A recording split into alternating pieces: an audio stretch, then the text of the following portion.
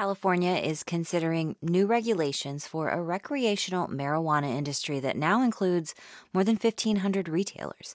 The idea is to put health warnings on cannabis products like the labels on cigarettes, and some will address the mental health risks from smoking pot. April Domboski of member station KQED reports. For a lot of grandparents, your first grandchild holds a special spot in your heart. For Elizabeth Kirkaldie, that is Corey. He was the sweetest little kid in the world. I had a very close relationship with him. Corey was top of his class in high school and a talented jazz bassist. By the time he graduated, he was a serious pot smoker, too. And for Corey, pot didn't just make him paranoid. It also made him psychotic. He started hearing voices. They were going to kill him, and there were people coming to eat his brain. I mean, weird stuff. After high school, Corey came to live with his grandmother for a couple of years, here at her home in Napa, California. She thought maybe she could help. Now, she says that was naive. I woke up one morning and no Corey anywhere. Well, it turns out he'd been running down Villa Lane here, totally naked. Corey was diagnosed with schizophrenia. His grandmother blames the pot. The drug use activated the psychosis, is what I really think. It's what many psychiatrists think, too. Studies show people who use cannabis are 4 times more likely to develop schizophrenia. For people who smoke every day or use high-potency products, the risk is 6 times higher. Yale psychiatrist Deepak Cyril D'Souza says there are things states can do to reduce the harms. Such as have limits on the amount of THC in products that are sold, have clear labeling about that so that people who buy it know what they're getting into. That's exactly what California wants to do. A proposed law would require pot businesses to include warnings about mental health risks in their advertising and on product labels.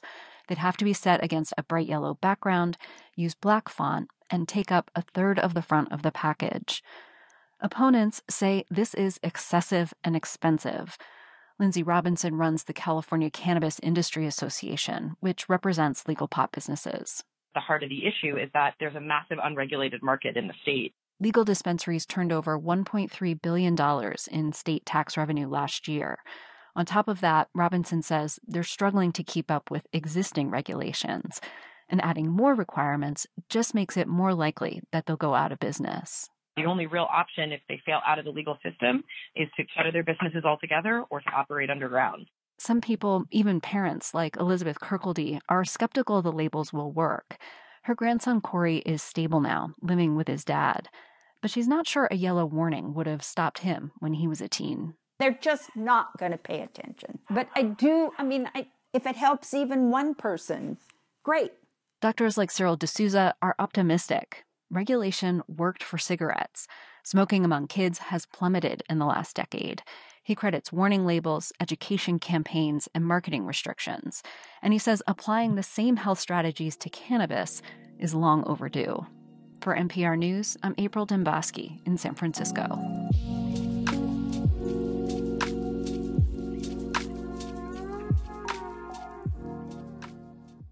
So crazy, it's like we never left.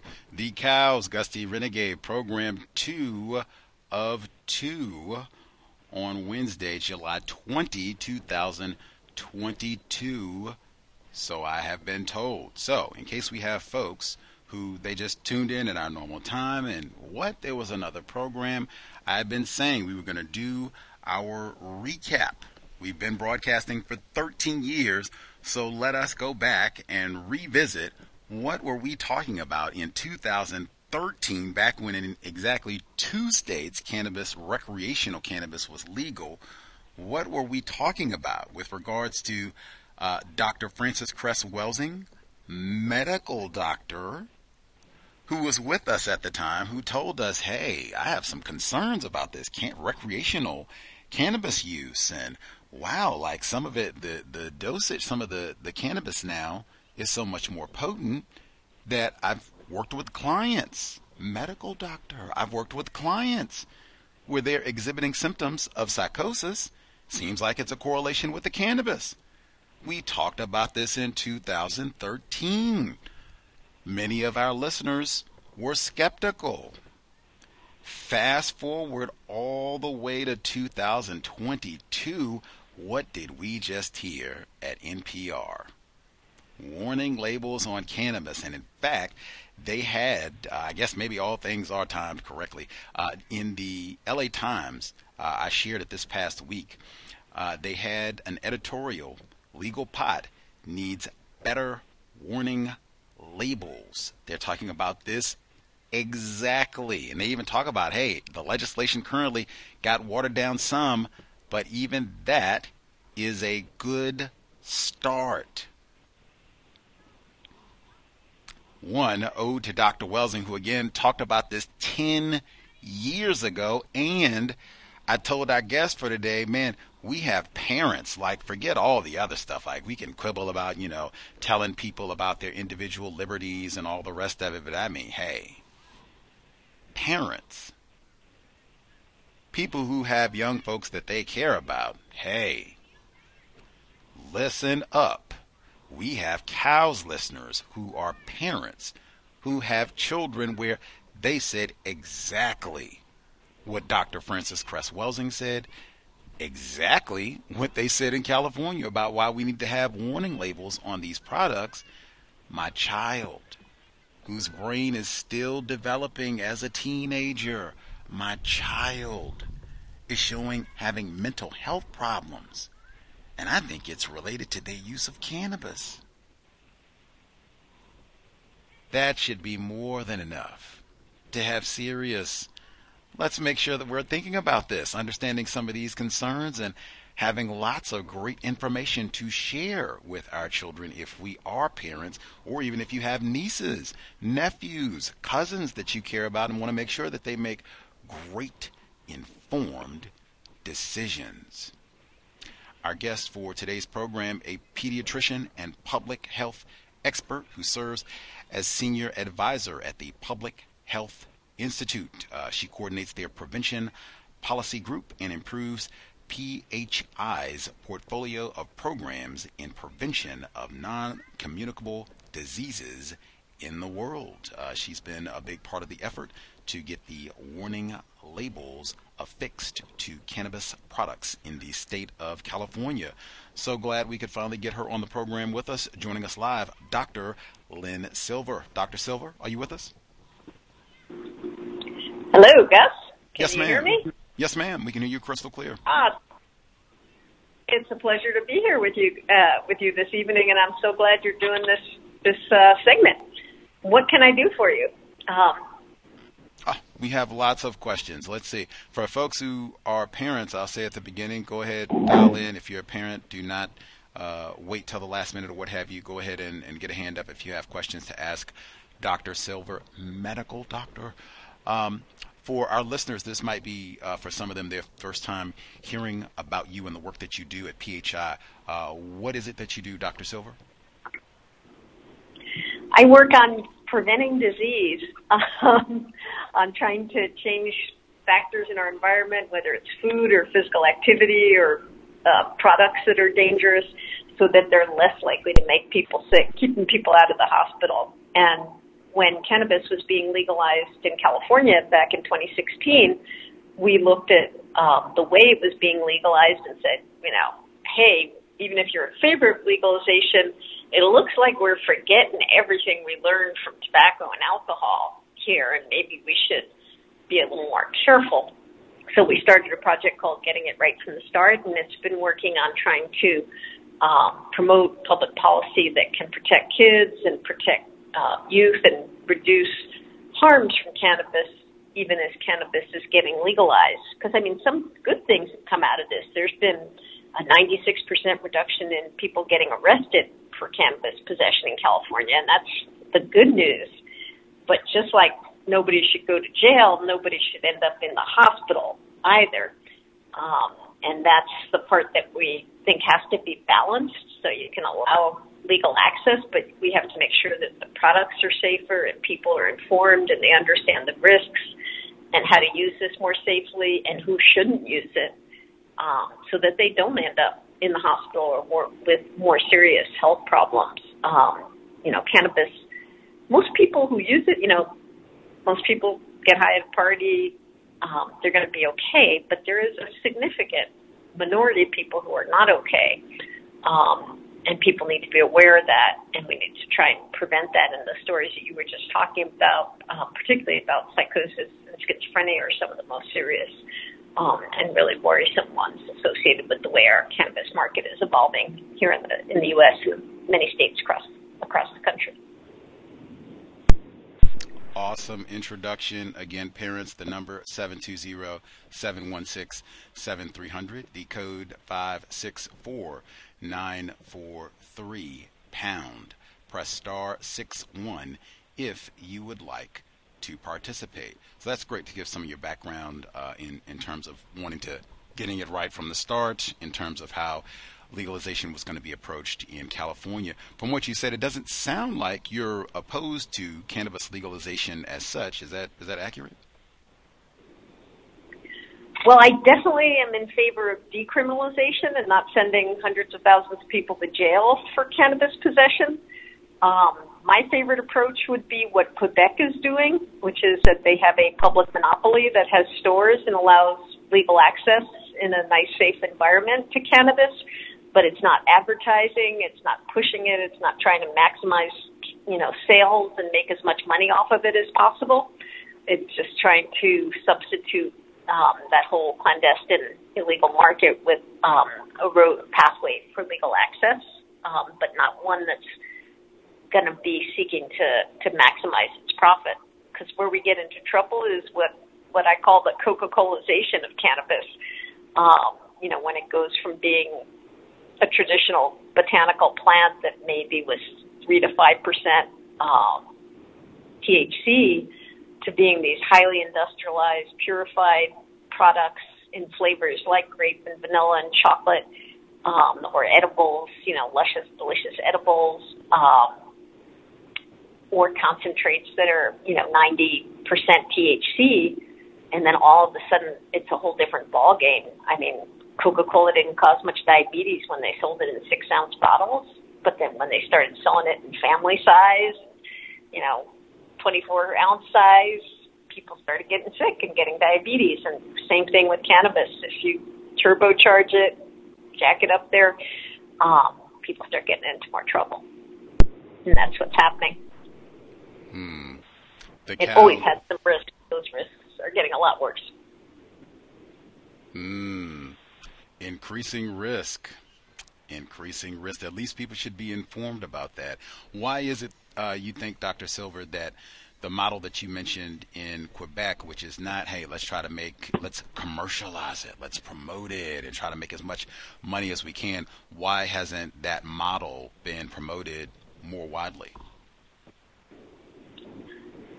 It was used pretty widely in alcohol after Prohibition, and many states had state alcohol stores, and 17 states still have some form of public alcohol monopoly, as do a number of Canadian provinces, and it worked. You had less binge drinking, less alcoholism in places that followed the alcohol monopoly model, and we're seeing similar findings in cannabis use in Canada with Quebec compared to other provinces, less increases in youth. It's not being considered more widely in the U.S. because the legalization process has been driven mostly by money, or maybe early on by idealists and true believers and people who were motivated by the belief in medical benefits from cannabis. But today, the major coalition that's pushing for federal legalization is funded by Altria Tobacco, one of the biggest tobacco companies in the world. And it's no longer, kind of long-haired farmers from Humboldt County or wounded veterans. We're talking about major industrial interests, including Constellation Alcohol, Altria Tobacco, and others, getting involved in the cannabis industry, looking greedily to its expansion, in part to replace falling sales from tobacco products. Wow. We talked about that way back when, the tobacco industry, because lots fewer younger people smoke. When I say younger people, like 20s and under, lots fewer of those groups smoke today than previously. Like, hey, they could be totally saved if, THC becomes even more widespread. And 19 states in Washington, D.C. and counting. I have been trying to get information about this. Are you a parent as well, Dr. Silver, or no? I am. I have 2 children and 3 stepchildren. Wow, okay. So 5 altogether. Right on, okay, right on. Hard work being a parent. I've been trying to find out, do you know of any information with regards to risks for cannabis consumption for moms during pregnancy? Because that's one where I've asked, and a lot of people have just said, hey, there's not enough research done. I'm not sure. Do you know? Oh, no, there's plenty of research. Oh, let's hear it. There's quite a bit of research. One thing that's very clear is if you smoke cannabis during pregnancy, you're more likely to have a low birth weight baby. That is the same thing that happens if you smoke tobacco, and it's not a good outcome. And especially if you're talking about the Black community, I finished my pediatric training in 1986 and my public health training, and one of the biggest health disparities that we were working on, what is that? Oh God, nearly 40 years ago, was Black-white disparities and low birth weight and premature babies, and that problem hasn't gone away. It's still there. So we risk exacerbating areas that are already causing significant health inequities like low birth weight. If cannabis is used more widely during pregnancy, the other area of effects that's very concerning in addition to low birth weight is that the National Institutes of Health has this major national study looking at cognitive development of U.S. children. And one of the first publications looked at 11,000 kids who were age 9 and found that the 7% or so who had been exposed to cannabis while their mothers were pregnant had a series of developmental issues, some early signs of psychosis and other neurological and psychological changes that were quite worrisome. So that is evidence that there may be long-term harms to children who are exposed in utero, in addition to the risk of low birth weight. The risk of low birth weight was one of the findings of the big study review done by the National Academies of Science back in 2017. So it's pretty consensual. And a number of other papers have come out since that cannabis use is associated with low birth weight. So there's no question women should not use it when they're pregnant. They should not use it when they're breastfeeding. And yet, there was one study somebody did, they called up all the dispensaries in Colorado and pretended to be a pregnant woman who was nauseous and asked what they should do, and 2/3 of them recommended that they, use pot to treat their nausea. You absolutely should not do that. The American College of Obstetricians and Gynecologists says do not use weed when you're pregnant or breastfeeding. And that's one of the warnings that we're trying to make much more obvious and clear to people in the California bill that you were talking about. The breastfeeding, that's so important. Being mom is such a important job. That is, being the best mom, breastfeeding. Like, I forgot all about that. When you consume THC products, that does go to the breast milk. Wow. That's why. Goes straight to Junior. That's why it's so important to talk to medical professionals, medical doctor. Wow, now I feel kind of foolish because I was going to ask, because I've heard that. People say, well, what about morning sickness and being able to use something with THC to get the mom to be able to, get a little bit of nourishment in during that time period. But wow, if there's how widespread is this risk, Dr. Silver, for low birth rate and then maybe developmental delays for the offspring once they're born? Is this widespread or is this very low risk? Well, what we've seen in California is that use of cannabis during pregnancy has almost doubled. So in 2009, it was 4.5% of women reported using cannabis during pregnancy, and a decade later it had gone up to 8%. So with all the marketing and the hype about cannabis being a wellness product, a lot of women are thinking that it's a safe, natural product that they can use during pregnancy, and it absolutely is not.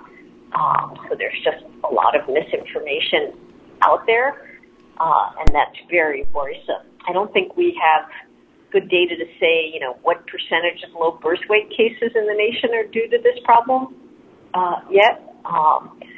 But I prefer to just really get the word out there. And, every pregnant woman should know, no, you don't use this when you're pregnant. It should be clear as day for anybody who walks into a dispensary. It should be really clear on cannabis products. It should be on every advertisement for cannabis, and it's not.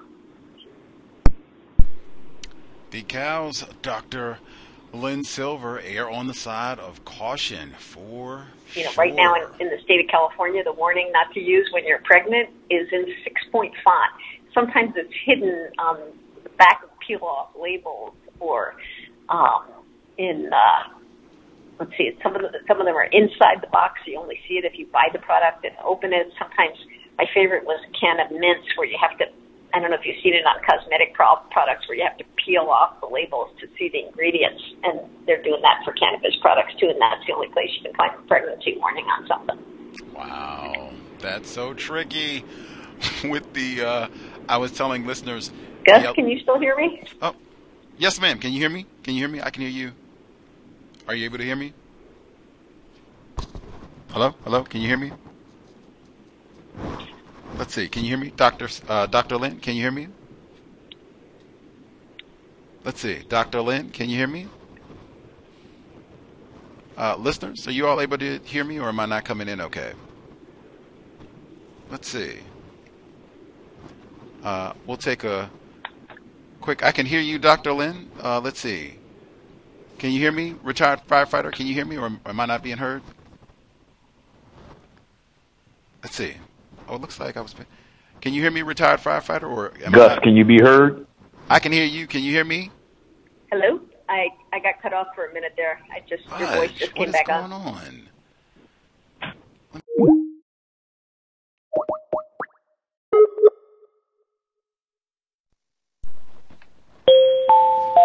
This service is provided in high definition by...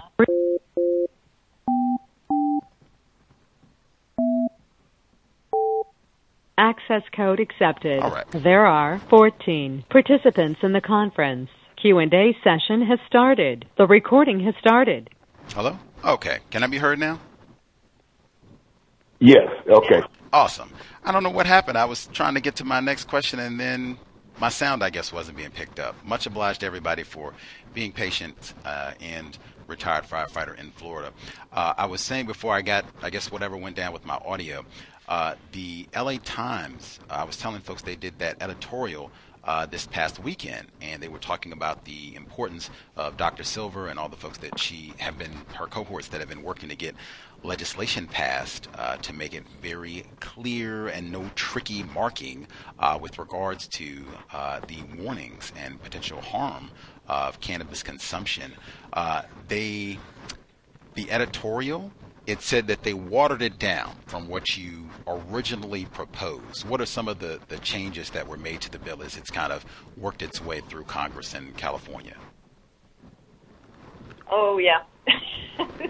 So this bill, which we wrote and has been supported by California's pediatricians, obstetricians, gynecologists, emergency docs, psychiatrists, tons of people, LA County, originally would have required that a third of the front of each product be occupied by a rotating warning, a graphic rotating warning, so a picture and a short message, and that message would alternate between different issues like don't use during pregnancy, do not use when you're driving while highs, DUI, the risk of psychosis.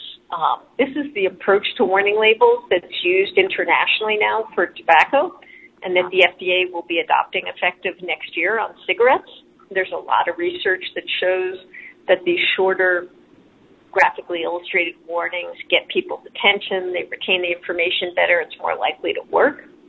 And there have been a number of research studies done that show the same thing for cannabis, including one we did. So our original bill would have required these prominent rotating warnings both on products and on any ads. So if somebody stuck a billboard up in your neighborhood that your kid passes every day on their way to school, it would at least have a warning label up there saying, for example, use by youth can cause long-term harm, or some of these other messages, so your kid would at least get the other message. or your pregnant wife would at least get the other message. And then it would also have required a brochure with the warnings and information on safer use that would be provided to every customer coming into a retail establishment. So that made it through the California Senate, and then when it hit the Assembly, the cannabis industry woke up and mobilized and tried really hard to kill it altogether. They didn't kill it altogether, but they greatly weakened it. So what's left in the bill right now is a one-page flyer that all cannabis retailers will have to have in their stores and to offer, not necessarily to give, but to offer to all new consumers with information on safer use. But it does have to have the information on these key health risks, including psychosis and schizophrenia, driving, not using during pregnancy, risks of increased suicide risks with heavy use, and the risks of these high THC products. And it also requires adding to the product label warnings about mental health effects, but it did leave that to the discretion of the state agency. So our state agency is very much influenced by the cannabis industry, and I don't know whether they're just going to give some general mealy-mouthed statement about cannabis may cause mental health problems, or whether they'll be clear and specific in ways that will really get people's attention, like cannabis causes psychosis and schizophrenia, or its use of cannabis is associated with psychosis and schizophrenia.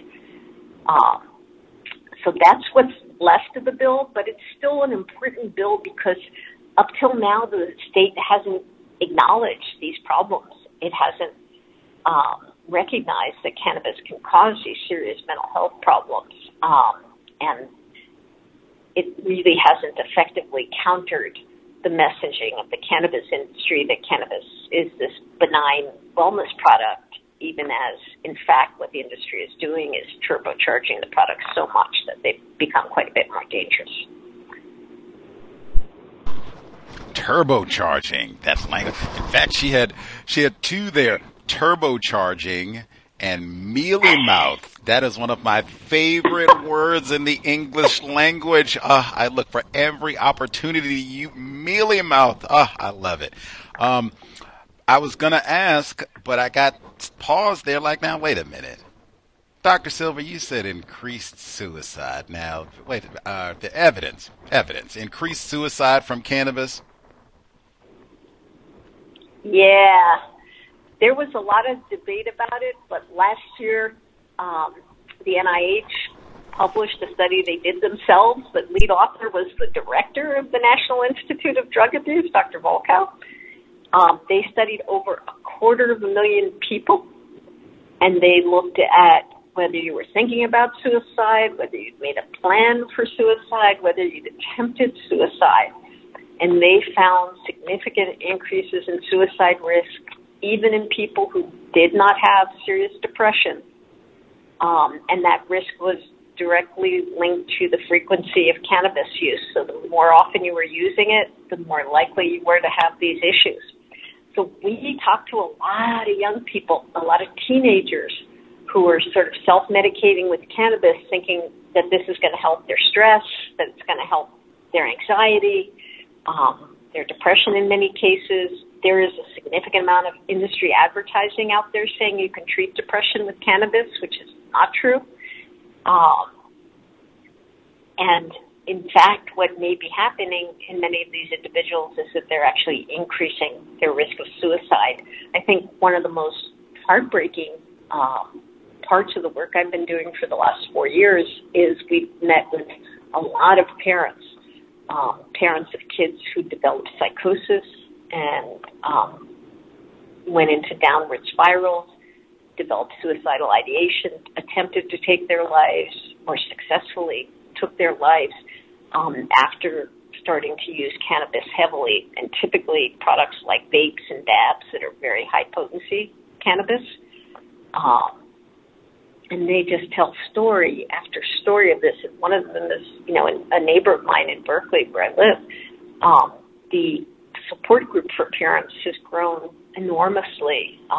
There's a family, Barton Hazel Bright, whose son Kevin developed severe psychosis and eventually took his own life. So, these were more anecdotal stories for a long time, but this huge study that the National Institutes of Health did really is firming up the evidence that there is a strong association with suicidality, and it's extremely worrisome. Our suicide rates nationally have risen a lot over the last few years. We don't know how much of that may be associated with cannabis use, but just like psychosis, these are such serious things. Why would we not be doing everything we can to prevent them and to alert people to the risk? Why would we not be regulating the cannabis market in ways that can make it safer and reduce the risks that use will cause these kinds of problems? Reducing the amount of THC in products, labeling to alert people to these issues, making the risks clear, limiting advertising and marketing or putting warnings on it so people at least know what they're getting into. Wow. That would count as evidence, I reckon. Wow. I think it's also really important. I was telling folks we started out, so this is our second program of the day, and we revisited some of the content from 2013 when we talked about some of these very same issues. And I said, wow, I mean, it really was the movie, Back to the Future. Like, we went back in time. At that time, there were only 2 states that had legal cannabis. Now it's 19, Washington, D.C. And I said, man, like what you just said, dab, shatter. I don't even think that those products existed in 2013. And that was a part of the, hey, this is not. If you, consumed cannabis, if you're an older person, if you consumed cannabis when you were younger or in college, went to some parties or whatever and did or what have you, great. This is not the same cannabis. And even the way that people are consuming the product has totally changed. Like when you were, I don't know if people caught that or not, but you were saying they used a torch to heat the product, some of these different products. Just can you talk, because these are the high potency supercharged products that we're talking about that I don't think all the folks are familiar with. This is not just crumbling herb. You're absolutely right. I mean, I'm 64. So when I went to college, weed was, a plant that you rolled in a joint, and it was 3 to 5% THC. And some people still did have these problems of psychosis and other ill effects from it, but it was much less common, and they were much less likely to develop really addiction and daily use. Since that time, the flower, the weed for rolling a joint that's being sold in dispensaries now is between 16 and 30% more or less. So it's, 5 to 10 times as strong as the flower in the 1970s.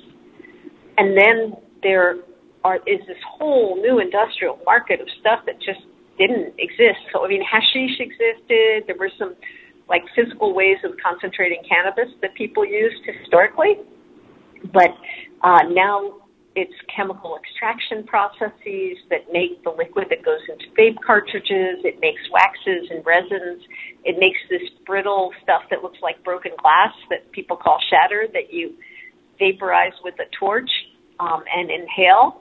And that inhaled cannabis gives you a really, really high dose shot of THC.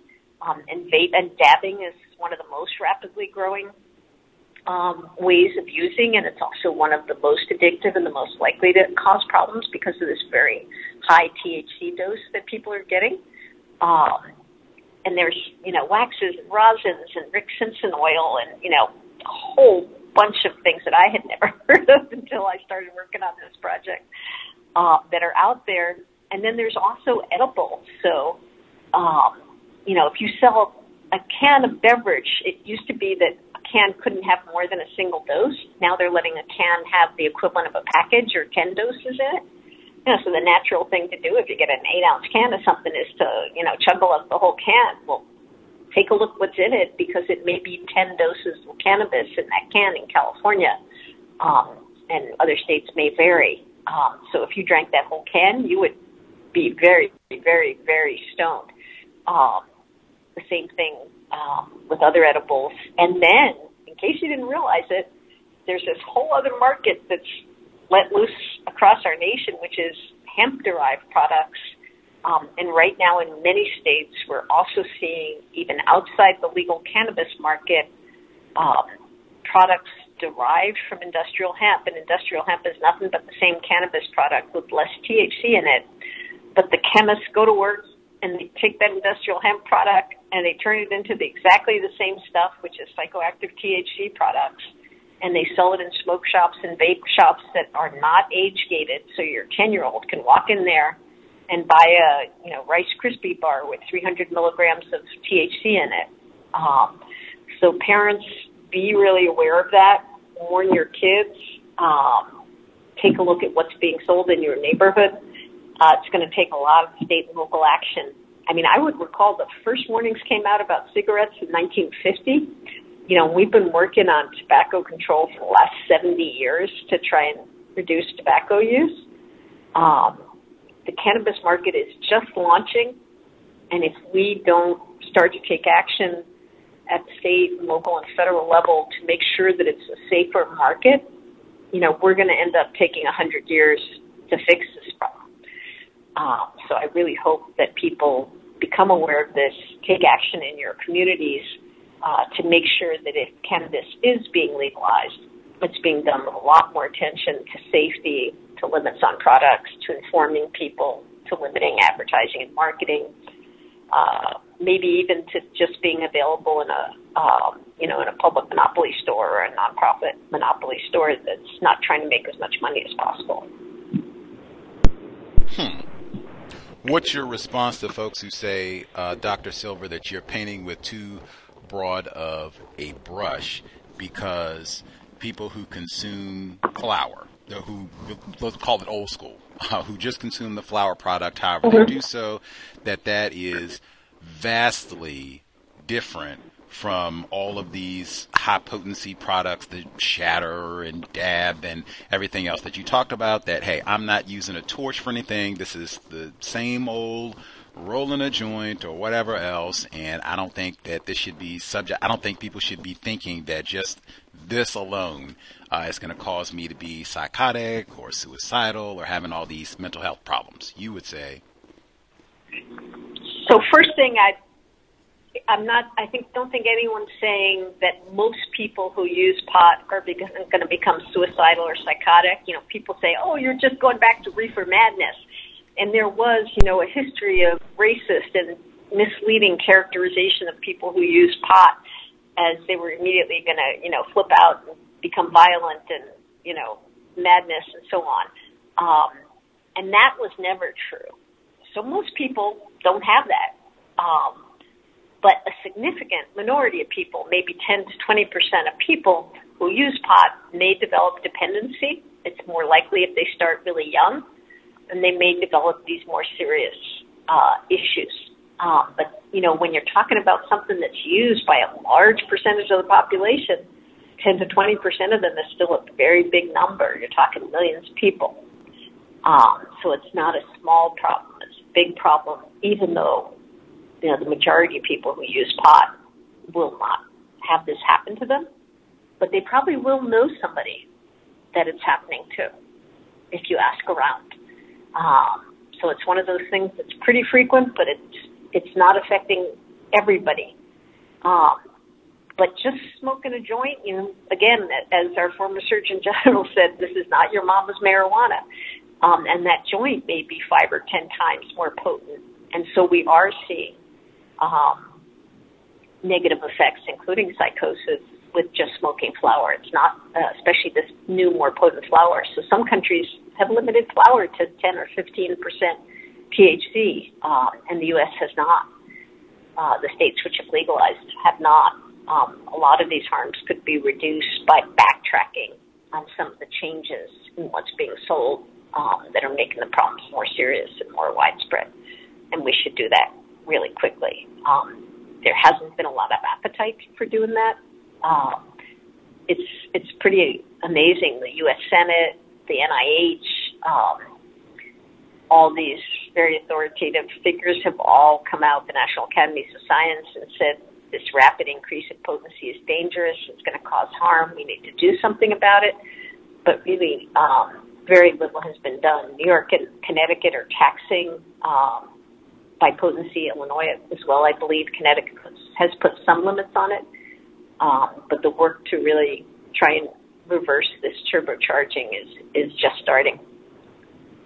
And we haven't gotten very far yet. The industry is moving so much faster, and when you try and do anything to protect public health, they come out and say, oh, anything you do, there's a big illicit market out there, there's a big bad illicit market, anything you do is going to favor the illicit market, you shouldn't do anything. But we just can't give in to that kind of logic. I think there is a big problem of an illicit market, but if we're going to build a legal market, we have to build a safer legal market for the long term, and one that people can use with as little risk to their health and well-being as possible. So people who want to get high can get high, but they can get high with much less risk of ending up in the hospital. And there are ways to do that. It's not impossible. There will always be some risk, but there can be a lot less than our current cannabis market is exposing people to. Wanted to nab some of our parents, see if they had questions for Dr. Lynn Silver, but I wanted to ask because just before you came on with us, I made the comment that we were revisiting 2013, back when Obama was in the White House and everything, and I said, I suspect it would have been hard for any of us at that time to envision that there would be basically now a 3-year global health pandemic that, from time to time would shut down jobs, school, all kinds of things, to where sometimes children, young people, might be stuck in the house for weeks at a time and got their dab and all the rest of it. And I just said, man, like all the reports that I've seen about the mental health crisis over the past almost 3 years now, and particularly for young people and all the stress that they've had, what is cannabis a factor in all of that over the past couple of years? I know that might be a lot to extrapolate. Do you have any thoughts, Dr. Silver? The data seem to suggest that while use in adults continued to go up, and we saw a big increase in use by pregnant women in California during the pandemic, the national study showed a decrease in youth use during the pandemic, and a lot of kids reporting that it got harder to get pot. So that was kind of a positive surprise that we saw that after that we saw that modest reduction in youth use. I think that was 2020 data or 2021 data from the National Monitoring the Future study of 9th, 10th, and 12th graders or something like that. But use in adults did not go down, and in fact increased in many places. And we've seen in adults in California, for example, a tripling of the percentage of adults who are using every day. And every day or nearly every day is kind of a red flag for the people who are likely to get in trouble with it. And that's really gone up a lot. But youth use, less so. But what we have seen with young adults nationally, not so much before the pandemic, was a really large increase again in the number of young adults who were using daily or near daily. And those are probably young adults who've become dependent and frequently become dependent on high-potency pot, like vaping products, for example. So that group that is not just using, but using really frequently is a problem. So the pandemic seemed to have may have played out a little bit differently for adults than for kids. Kids weren't out on the street as much. They weren't in their schools. They weren't hanging out with their friends as much. So that may have had sort of the opposite effect for some of them. But they were very, very stressed. So we do have now, as kids are returning to school, and I work a lot. Some of my other work for the past year and a half has been setting up COVID testing programs in schools. I mean, but what we hear from the schools is they're less worried about COVID testing than they are about mental health, because kids are coming back with major mental health challenges. And I'm guessing that as they come back, many of them are going to try and self-medicate those mental health concerns, after 2 years of pandemic stress with cannabis. And that may not be a good thing. Wow, that is fascinating. So we don't have the 2022 data yet, or that'll be coming in soon. Fascinating. You, again, as a medical professional, the brain is still developing right on into late 20s. Is that correct, Dr. Silver? Yep, 26 or so. Your brain is pretty plastic. It's still learning its job and, finishing its organization, and using substances before that age. I mean, the legal age is 21, but the brain age after which you should start, you should try and postpone use is really like 26, because that's when it's less likely to have more lasting effects on brain architecture and function. That's the sort of thing I would encourage folks to really think about when we think about young people. I'm an old fogey, I speak for myself, but I mean people that are 25 and under. I guess she's an old fogey too, Dr. Silver. She told us her age already, but oh well. I fessed up, yes. Yeah, yes.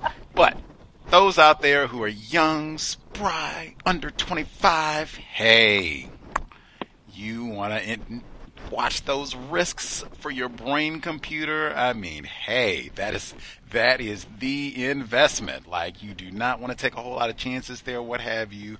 Protect that at all costs. That is something to kind of keep in mind through all of this.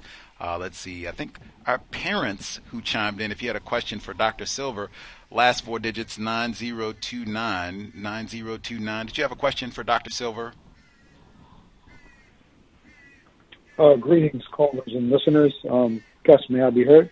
Yes, sir.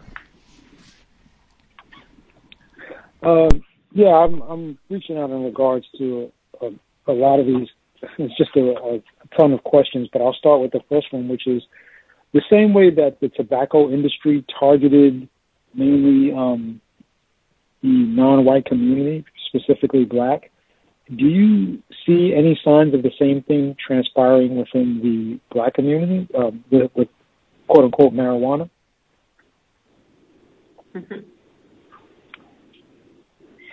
I think we're just really starting to analyze that data. Where are the stores located?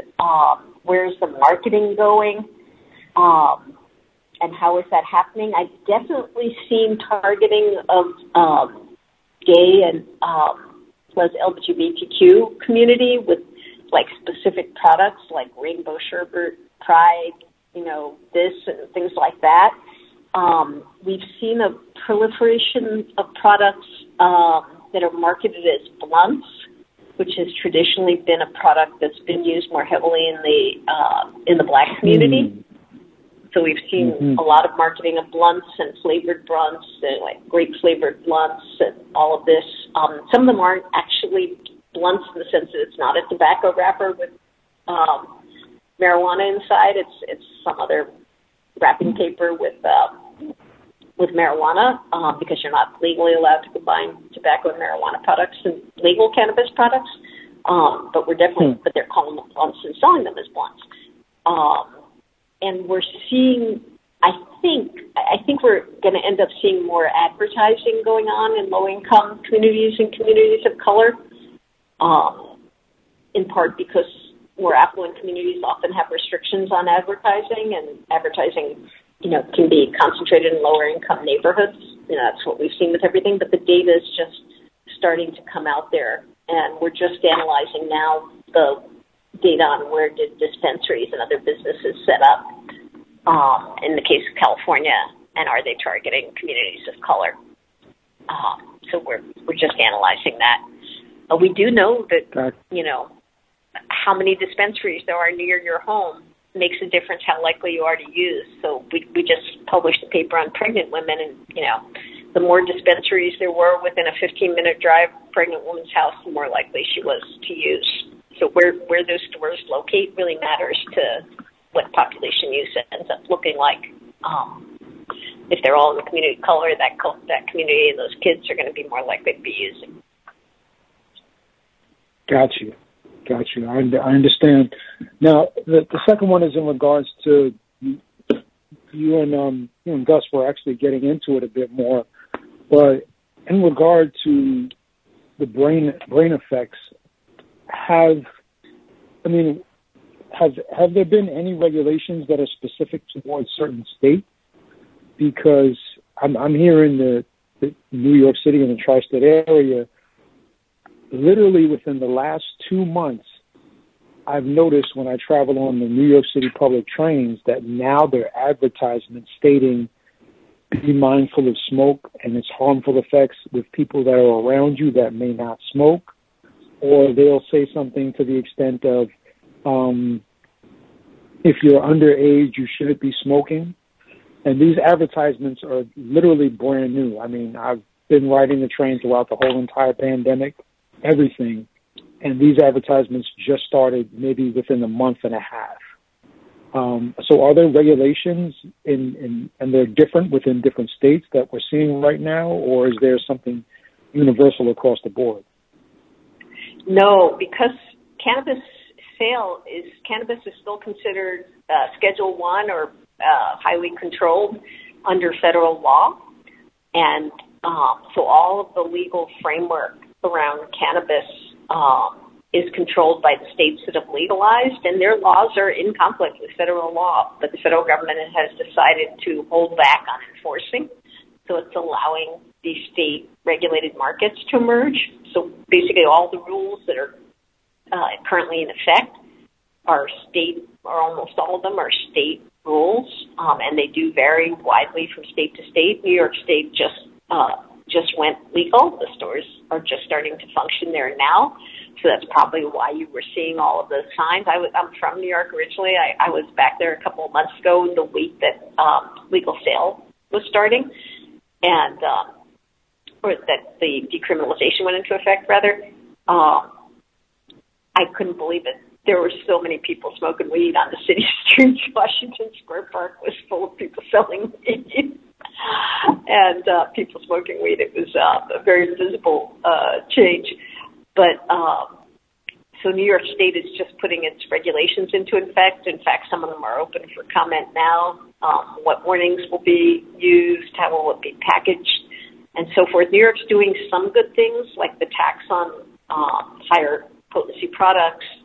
They're proposing some better warning language and some other measures that are good.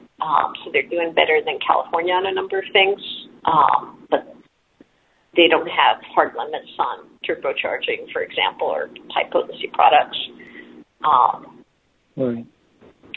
So if you're a New Yorker, roll up your sleeves and get active. Well, I will say this. It's what we do in our communities that'll decide it. I'm sorry, sir. No.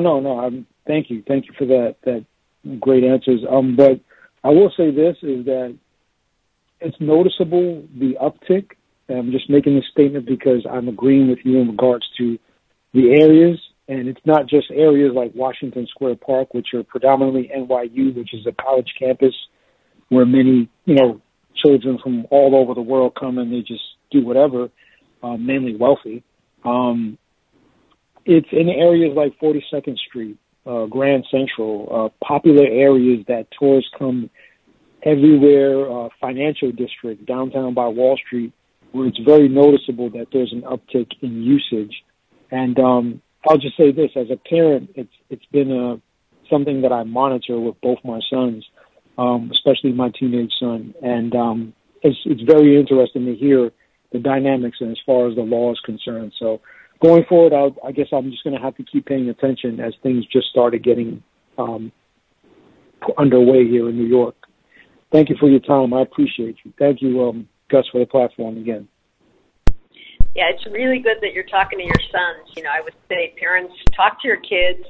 You don't need to make it out like the demon rum, but you do need to be really clear that, using it, especially using it young, has problems, that they're better off waiting as long as possible. And if they do use, they should use very small doses, start with half an edible or,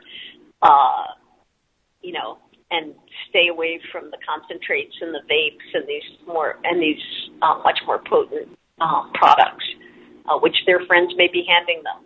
It's actually very scary, the data that teens will tell you on the number of kids that are going to school high, that are getting high at school because vaping is so invisible and you can do it without smelling like pot.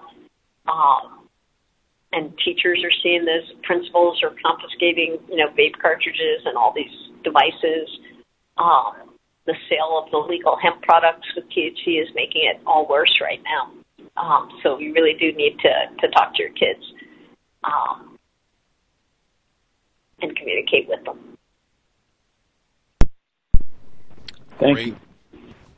Great tips for parents. I love it, with such specifics, like just do a small bit of the edibles, stay away from the supercharged concentrates and the shatter and all that. I always think about the names that they give certain products, like, why do they call it shatter? You don't think they call it that because it'll shatter? Like broken glass. Well, I was thinking that too. I was also thinking it could be because your brain's going to look like that after it's done. That's what I was thinking. That's what I was thinking. Like all these crazy names. Like I think I'm going to pass on all of that. Like, whew. Let's see. The person caller at 2262. Did you have a question for Dr. Lynn Silver?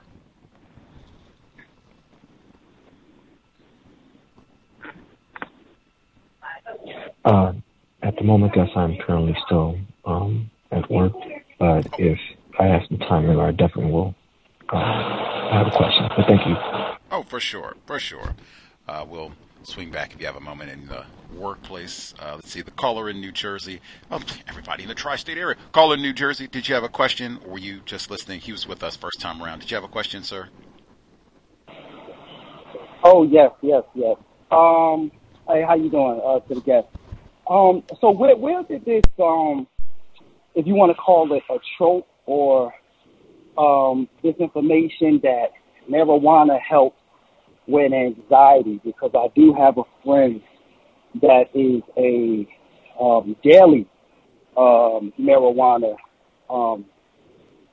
user, and she says that it helps with her anxiety. So where did that come from? Why do people believe that?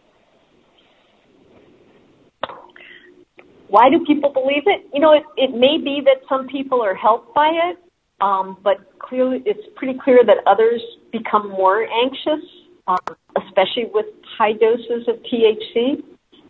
So I wouldn't say nobody is helped by it. I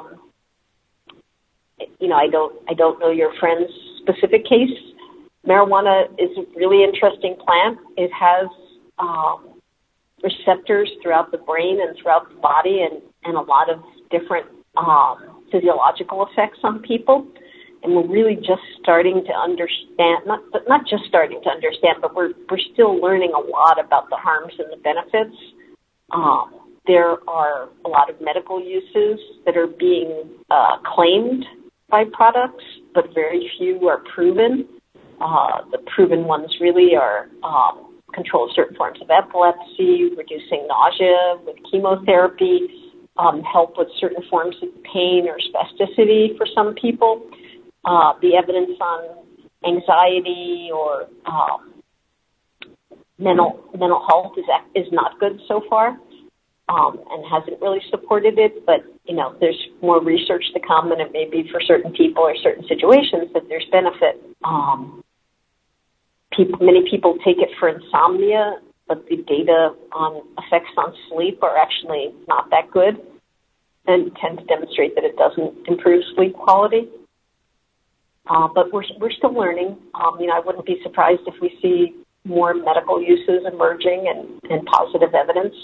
But honestly, it's like any other medicine. I expect the FDA to really study stuff before people can sell it to us and tell us that it works for something. I'm really glad we have the FDA requiring all those studies before people can sell us medicines. And I frankly believe in the same standard for cannabis. You know, if the industry wants to say it works for anxiety or it works for anything, you know, for depression or something else, they should have to prove it. You know, like at least one company did that for seizure disorders. They studied CBD. They did all the trials. They found that it worked for a very specific group of severe seizures, and it's on the market now as a licensed drug. And that's good. They went, you know, they did the work, they did the research, and they got the results. But there's probably a lot of other claimed uses that are not true. And, you know, sort of sorting the wheat from the chaff is what's happening now. You know, so your friend may be right, she may be wrong, I don't know. You know, I think a lot of people are using cannabis, trying to self-medicate mental health issues, and in some cases they're doing themselves harm. In some cases it may be helpful, but I think we still need to figure that out. Okay. I would certainly say it's not that benign, completely safe stuff. They can't assume that it's so safe. You say, so doctor, and you said something about anxious. So anxiety is the feeling of being anxious, and also, is there any evidence that marijuana increases that feeling? Yeah, especially people who take a high THC product often have anxiety reactions or paranoia, and in some cases, an extreme that's just acute psychosis, hearing things that aren't real, you know, seeing things that aren't real. But anxiety and paranoia with cannabis consumption are very common reactions, especially like a young person who hasn't used a lot and goes straight to, you know, vaping something high potency. It's common. We have a lot of people ending up in the ER with anxiety, paranoia, other types of acute episodes like that from cannabis. Okay, one more question. How about mood swings and depression? Is that some magnified results of chronic marijuana use? Does depression make chronic marijuana use worse? Is that what your question is? Or vice versa? Yes. Does marijuana make it worse, or even mood swings and intensifying depression? The data on depression has been mixed. So there's been some studies that suggested it was likely to cause or exacerbate depression, and then there were other studies that said it didn't. So that was one of the areas where I don't think there's really a consensus yet on how it affects depression specifically, which is why we did not include it in the California warnings law. Some people were arguing for it, but the evidence on that is not as clear. Like when the National Academies of Science reviewed evidence on how marijuana's benefits and harms, they felt that it wasn't as clear for depression. Nevertheless, as I mentioned, the giant study that NIH did on suicide found that cannabis use, and especially frequent cannabis use, was more likely to be associated with someone thinking about suicide or trying to commit suicide, even when they controlled for whether those people had serious depressive illness. So a person, you know, with serious depression, even more so, but even those people who didn't have serious depression were more likely to think about or try to commit suicide if they were using cannabis, especially if the more frequently they were using it. So that's not the same thing as making people more depressed, but it's the same thing as as potentially making people more likely to act on whatever their sad feelings were and their lives, or thinking about ending their lives. So that's another big area of concern. Thank you so much, Doctor. There's a lot of chicken and egg discussion. Is the person using marijuana because they were depressed, or are they depressed because they're using marijuana? That's like a complicated methods discussion, but the evidence so far suggests that marijuana may not help and may make things worse, particularly suicide risk. We have a mommy in the Bay Area, California's Bay Area. Incidentally, I was talking about black entrepreneurs being white-walled from participating in the cannabis industry. I think I spoke with our caller here about that. I think she even knows some black entrepreneurs who've had problems with that. Racism, white supremacy in terms of trying to root out, keep out, exclude black entrepreneurs from all the millions and millions of THC dollars. Bay Area mom, did you have a question for Dr. Silver? Yes, thank you for taking my call. Greetings to you and Dr. Silver. The cannabis economy in California. When they legalized the cannabis in California, they started giving out opportunities for people who went to jail to open a dispensary. A lot of the people that were able to come up with the money, some of the money came from people that had money, that already knew about the program, that knew that some of the people that had gotten out of jail for selling cannabis prior to the legalization would be able to get a storefront. A great deal of the people lost their storefront. Do you think the legalization of cannabis in California and using that program for people who wouldn't be able to get a cannabis license? Let's see.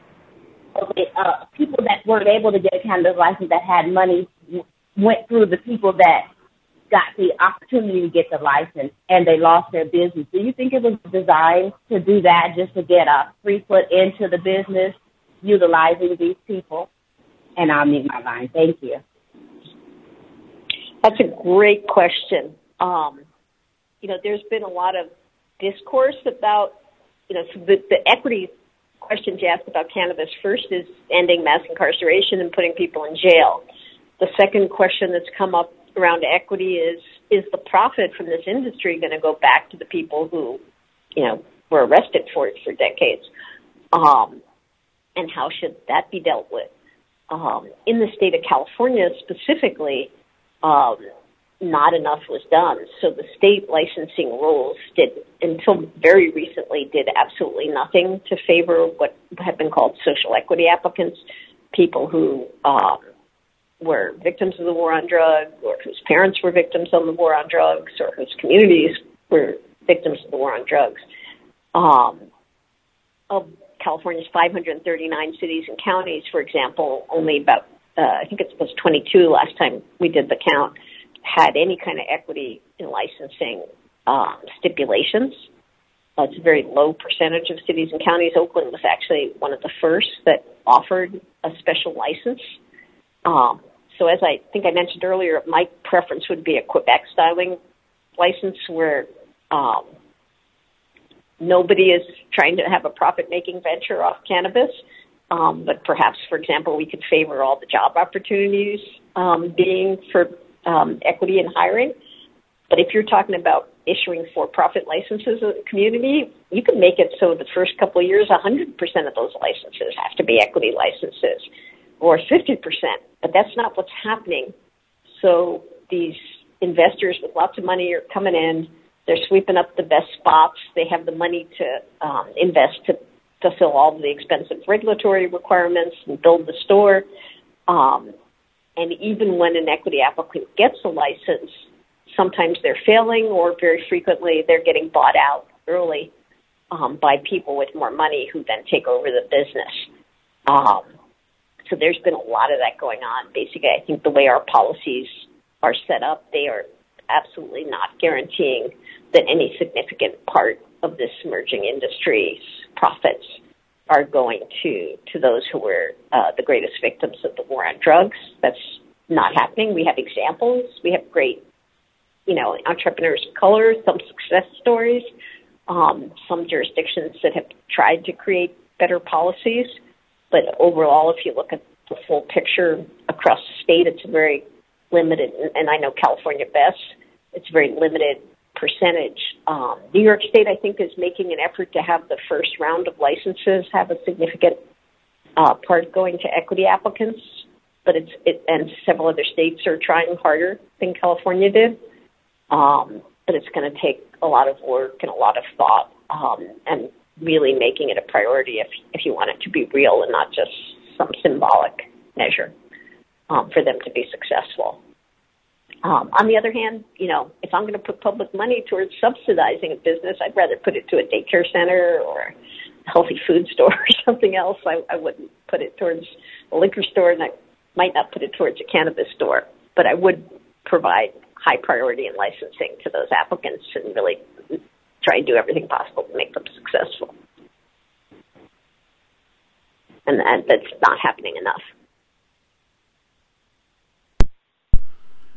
Woo!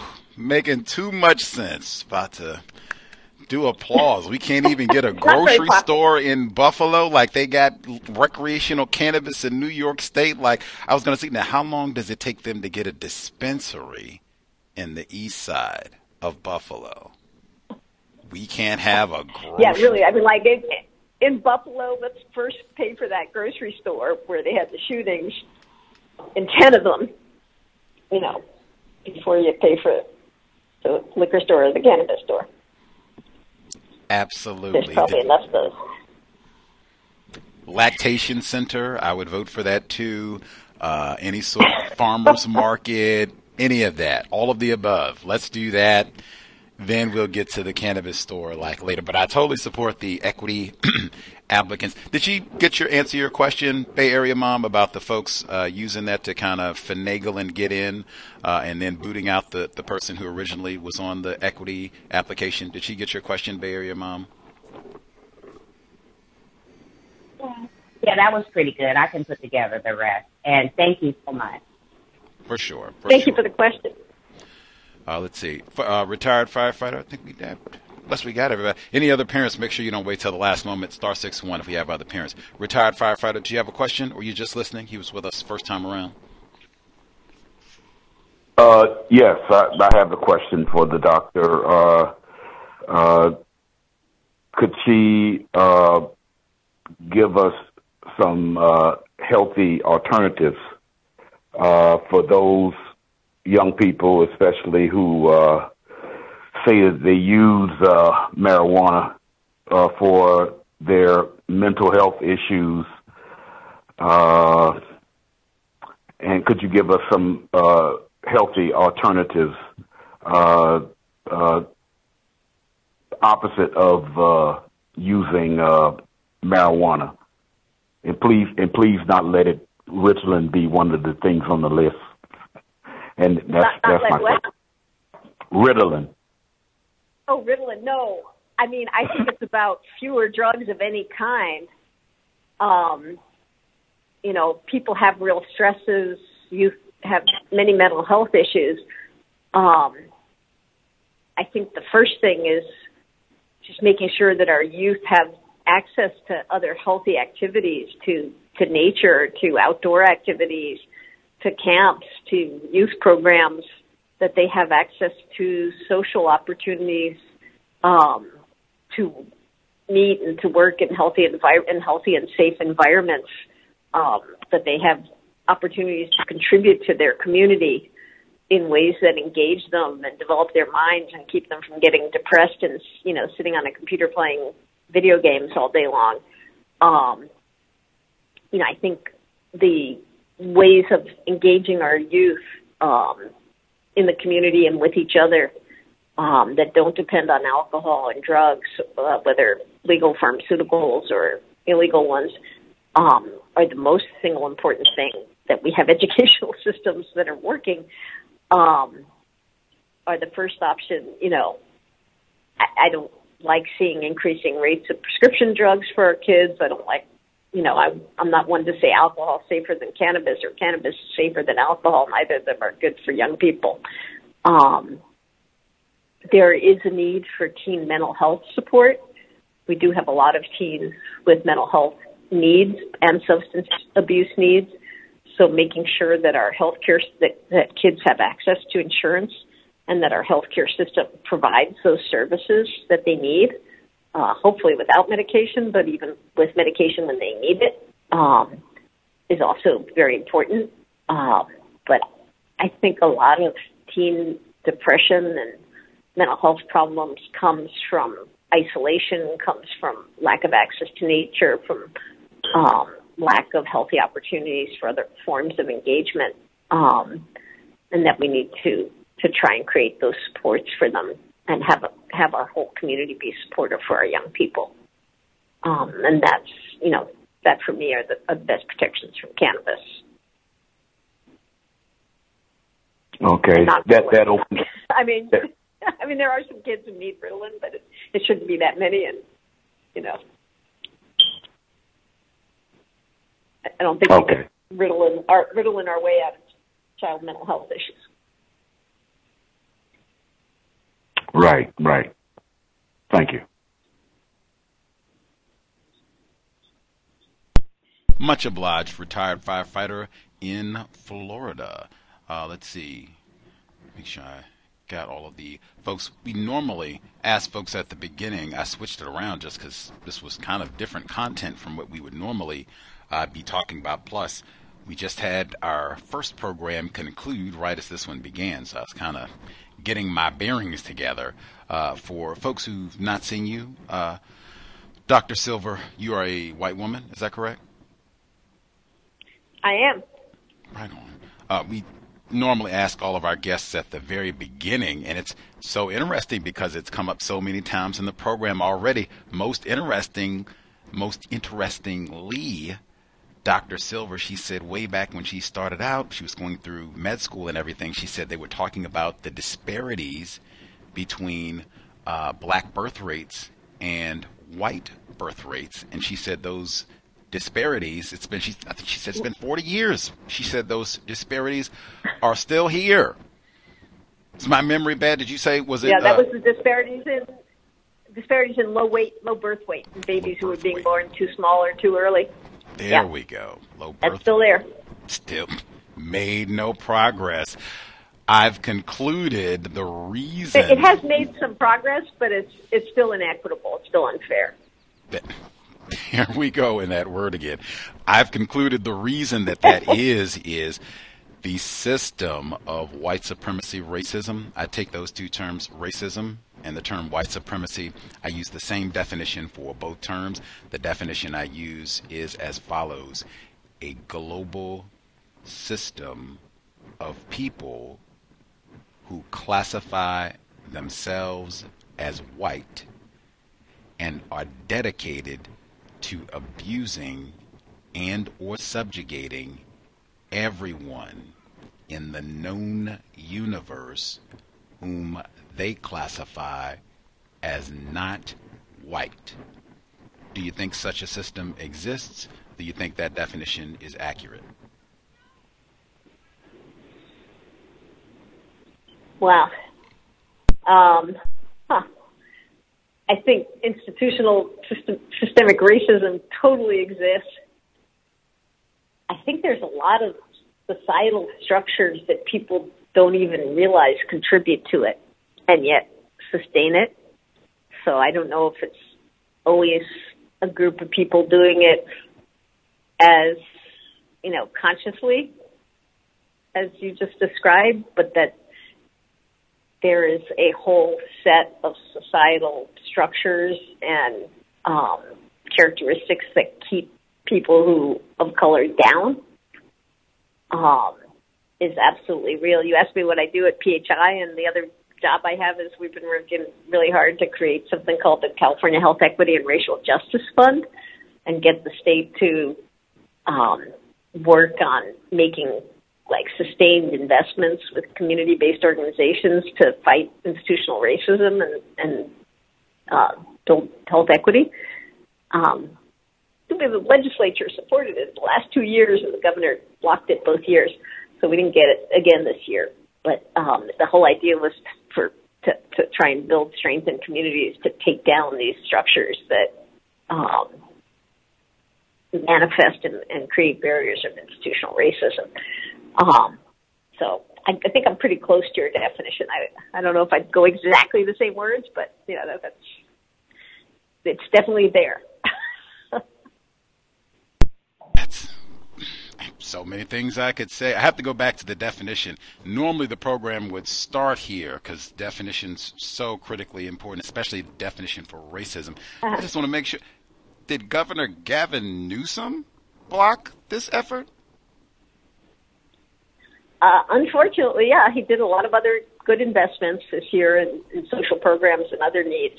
But yeah, the last 2 years, the administration did not support this Health Equity and Racial Justice Fund that, I don't know, over 200 different organizations across the state we've been working on promoting. So hopefully next year, but it's definitely an area where we need to invest as a society and make some serious change so that pediatricians training this year won't be saying 40 years later, oh, black women are still having smaller babies. Like I said. Wow, okay, good to know that. Back to the definition. For this, definitions are critically important. Institutional racism is not the definition that I gave, and this is when I say it's so important because so many times people use the term racism and they assume that we're all using the same definition, and I found that's not the case at all. So I tell folks, like, if they... Can you restate yes, ma'am. What you said? Yes, ma'am. So my definition, a global system of people who classify themselves as white and are dedicated to abusing and or subjugating everyone in the known universe whom they classify as not white. Do you think that definition is accurate? Does such a system exist? And you're calling that the definition of institutional racism or of what? I didn't use the term institutional at all. I said that's my definition for racism. That is also my definition for white supremacy. Yeah, for me that sounds like white supremacy, like those people who consciously dedicate themselves to perpetrating that. But I think that they're above and beyond those who are consciously dedicated to subjugating people of other colors, that there is a whole broader range of people who aren't consciously white supremacists, but who end up being complicit in policies and practices that have the same effect. That would be my only concern with the definition, that there is, clear white supremacists who know what they're doing and they're trying to do it, and then there's just a whole second layer. Does that make sense? There's some metaphors there. The lot and the laughter. Now that's wow, lots of laughter. There would be lots that I would be suspicious about. That just wow, even within the context of laughter, our conversation. That's my nervous laugh that my children tease me about all the time. Oh, okay. Even if it was just nerves. Yes, even the nerves. That would be it. The logic is very strained, even within the context of this conversation. For that, or I guess let me ask this question. I see we had a parent. Let me get your question because they might have important questions that they need information for their children. But Dr. Silver, who do you think is more informed about racism, white supremacy, meaning what it is, how it works, the daily operations and what have you, how, black people are not going to be able to get these licenses or what have you, or even if they do have some of these equitable set-asides, they might even be duped out of those as well. Who do you think is more informed about what racism, white supremacy is, and how it works? Do you think white people are more informed about that, or do you think non-white people are more informed? Oh, no, I think the people who are being victimized by it, are definitely the most informed. I mean, in part, that's why that fund that we were trying to use, create was specifically about putting resources in the hands of organizations of communities of color to act on racism and to, respond to what they perceive to be the issues in their community. So, yeah, I mean, unquestionably, I think it's people are being affected by it. Huh, okay. But you are a white woman. You've not been affected by white supremacy racism, but you are informed about it, correct? I've not been directly affected by it, but I'm affected by living in a society that's affected by it.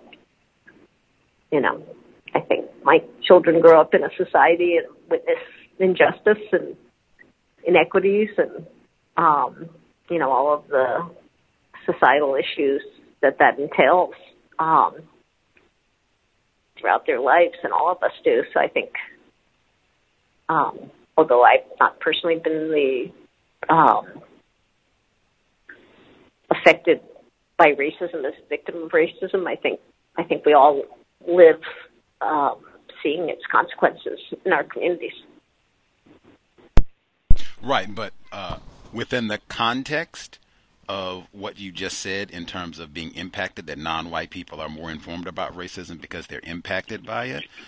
In that context, you didn't mean that broad general sense of impacted. You meant impacted as in targeted, unless I misunderstood you. So in that sense, you have not been impacted, meaning one of the direct intended targets of racism, white supremacy, but yet you are still informed about that system. Isn't that true, Dr. Silver? I mean, I try to be informed about it. I try and fight it, and other forms of social injustice. That's what I've spent my life doing. But I'm a white person by birth, so that's just a fact. But I try and make my work contribute to eliminating different kinds of injustice, including race, of which racism is one of the top ones. Right. This is also one that's important, interesting, just because you went through med school and everything. I bragged about it, said we have a medical doctor coming on the program. You said going through med school that you all talked about disparities in birth weight, right? You are informed. This is a topic that you've been talking about for decades, and even the cannabis legalization. So I'm just saying it is a true statement. You are, Dr. Silver, a white woman. You have not been impacted by white supremacy racism as a target of that system, but yet you are still informed. Is that a true statement? Yes, no?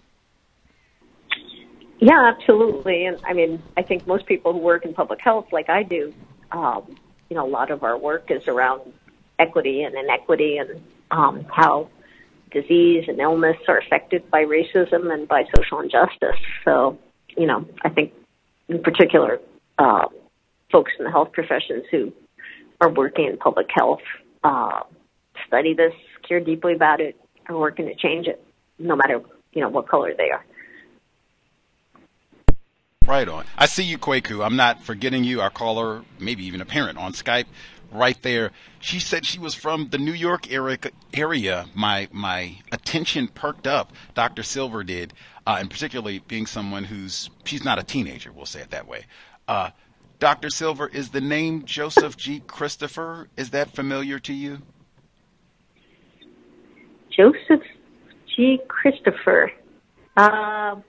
Not right this second, but I have a terrible memory for names. Okay. If you remind me, I might perk up.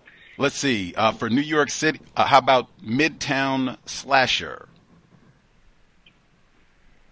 Oh, Midtown Slasher. I don't remember that particular case, but gosh, there's been all kinds of crime problems in the city, so I don't remember that one. Okay. This is 1980, going right into 1981.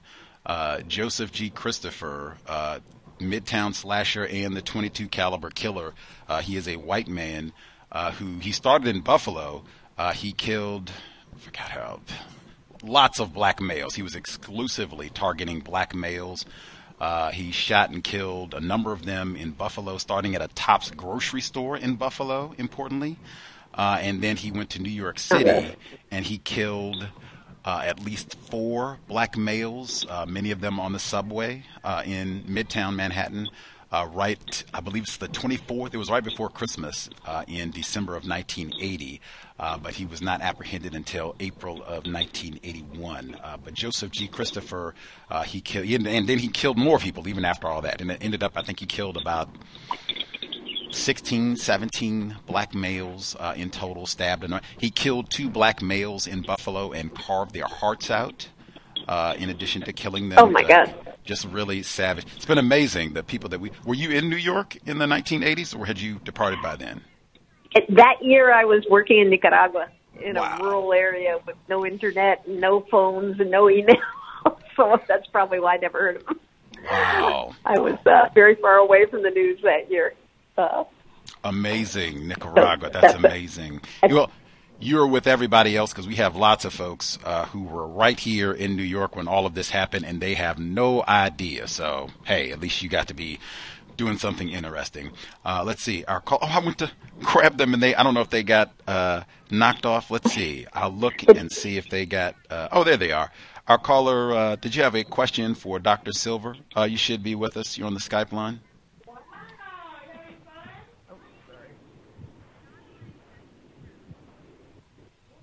Greetings. Your volume, see, it did it again. I was prepared this time. Your volume is still not cooperating. So if you can make the adjustment, what have you, speak up, get closer, all of that, and then try again, sir. Is that better? Much better. Thank you. Greetings. So my first question, I wanted to know what exactly can somebody who has consumed marijuana in the past, what should they expect to happen to them? I mean, if you use marijuana occasionally in the past and you're fine, nothing. If you use marijuana every day heavily for years, you may have, especially when you were young, you may have some neurologic changes, or you may not. You may be fine. I don't think you'll ever know if you're any different than you would have been. When we do these big studies of people, like studies, for example, a study that was done in New Zealand that looked at thousands of 17-year-olds and followed them until they turned 30. The kids who were using cannabis daily when they were 17 were, less than half as likely to graduate high school or college. They didn't have more depression. They didn't have some other issues, but academic performance, for example, went way down. So, that may have affected your life, or it may not have. I don't know your story. And people's stories differ. There are other kids who did fine and went on to college and did great despite using, but the risk of not having a good outcome went way out academically.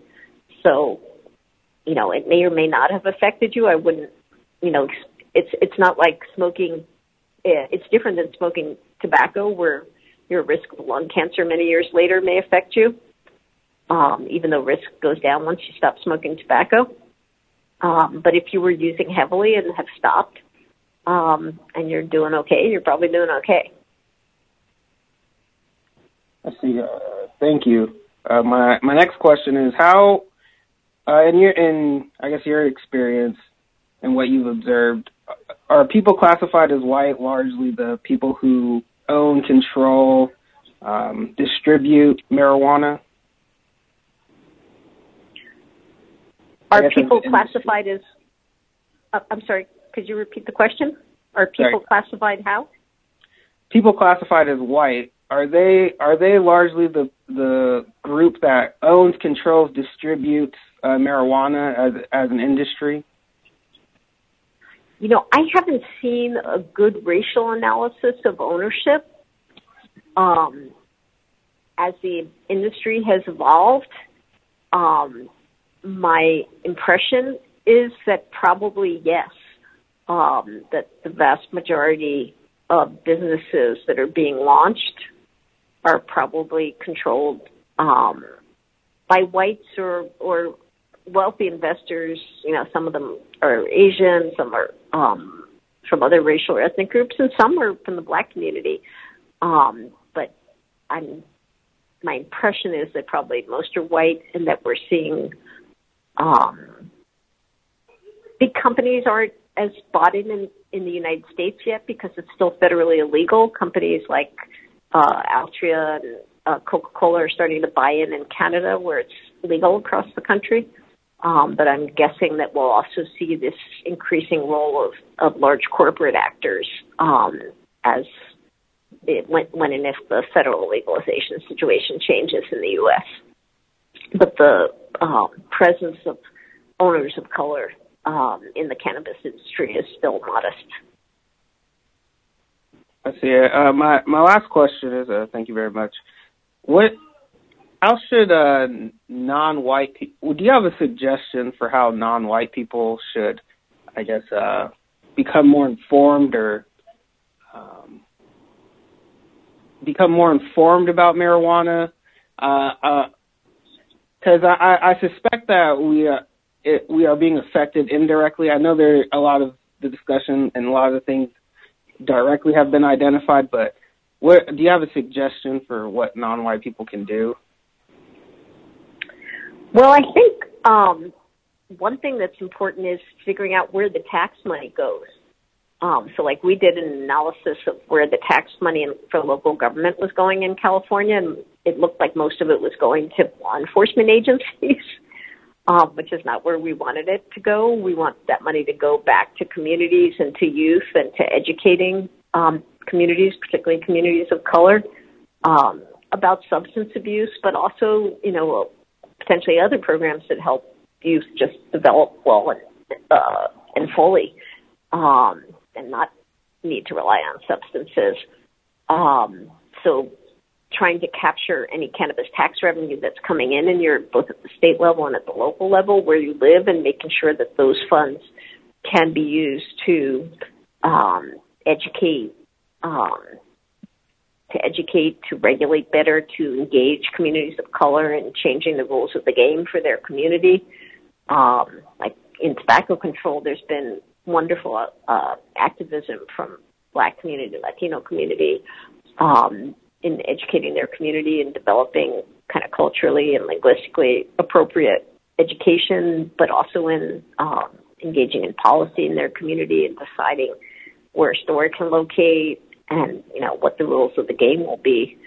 So I think using tax revenue in particular to fund community organizations of color to work on these issues, to carry out education campaigns that are appropriate for communities of color, are all positive steps that you can take.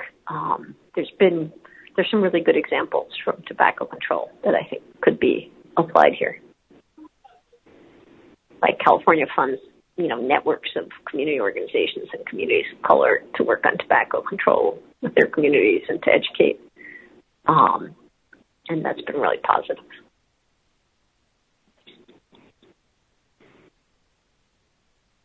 Thank you. I was confused. I didn't know if he got his last question in. Our caller, he asked us to circle back. I guess he was in a noisy environment. 2262, is it quiet for you to get your question in, or were you still just listening, sir?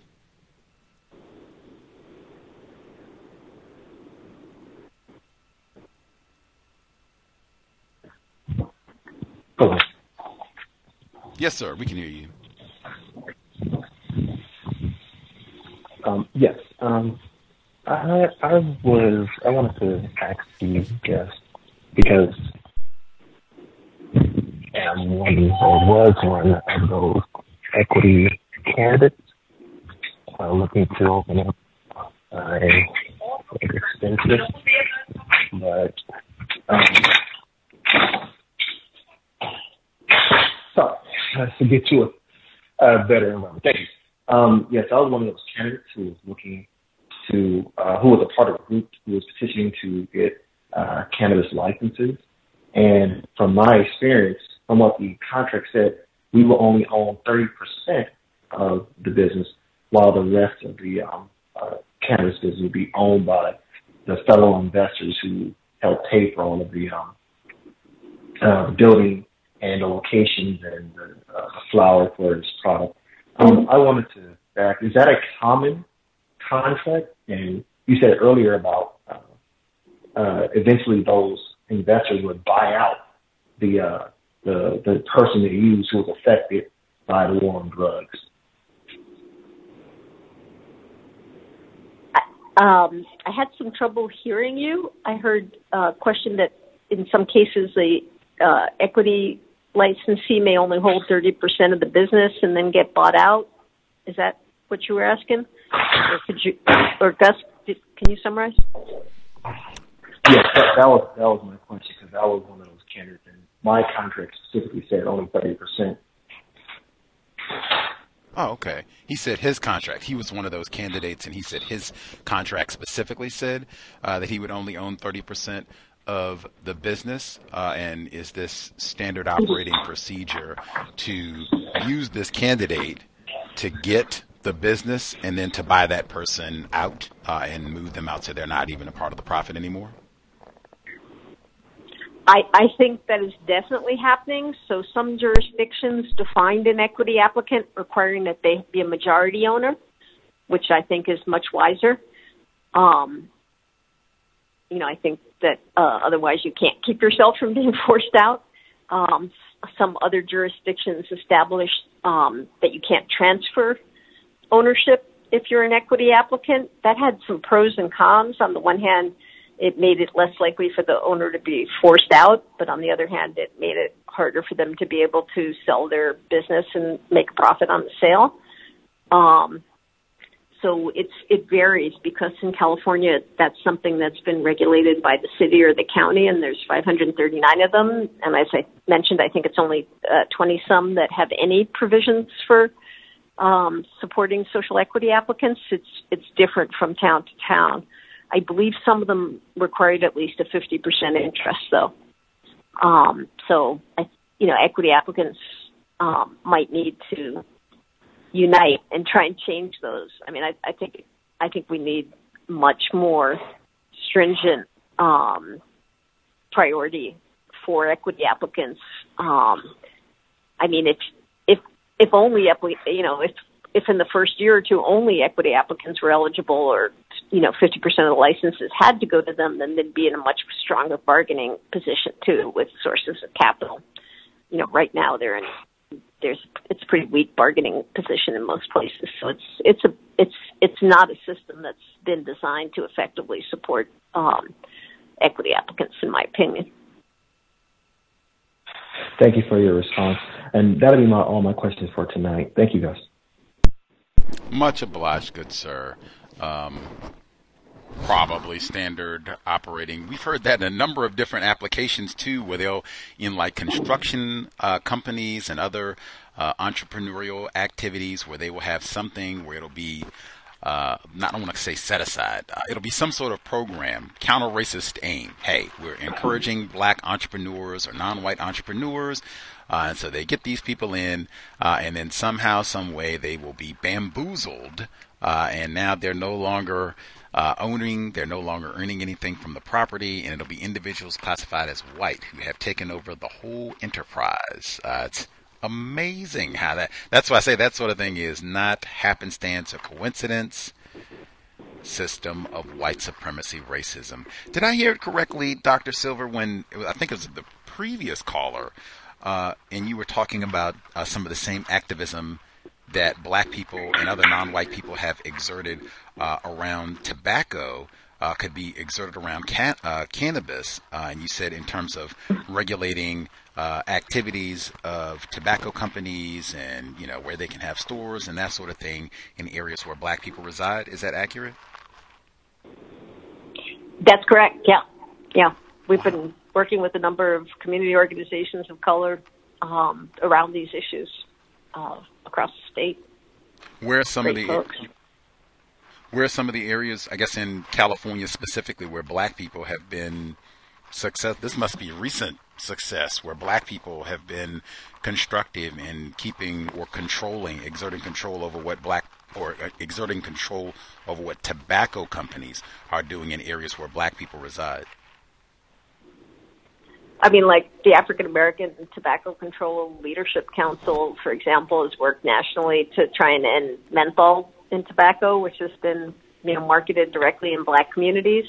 That may be happening. It still hasn't happened, but a number of communities across the country, quite a large number of states and local government have taken action to end tobacco products that have been marketed specifically in the black community.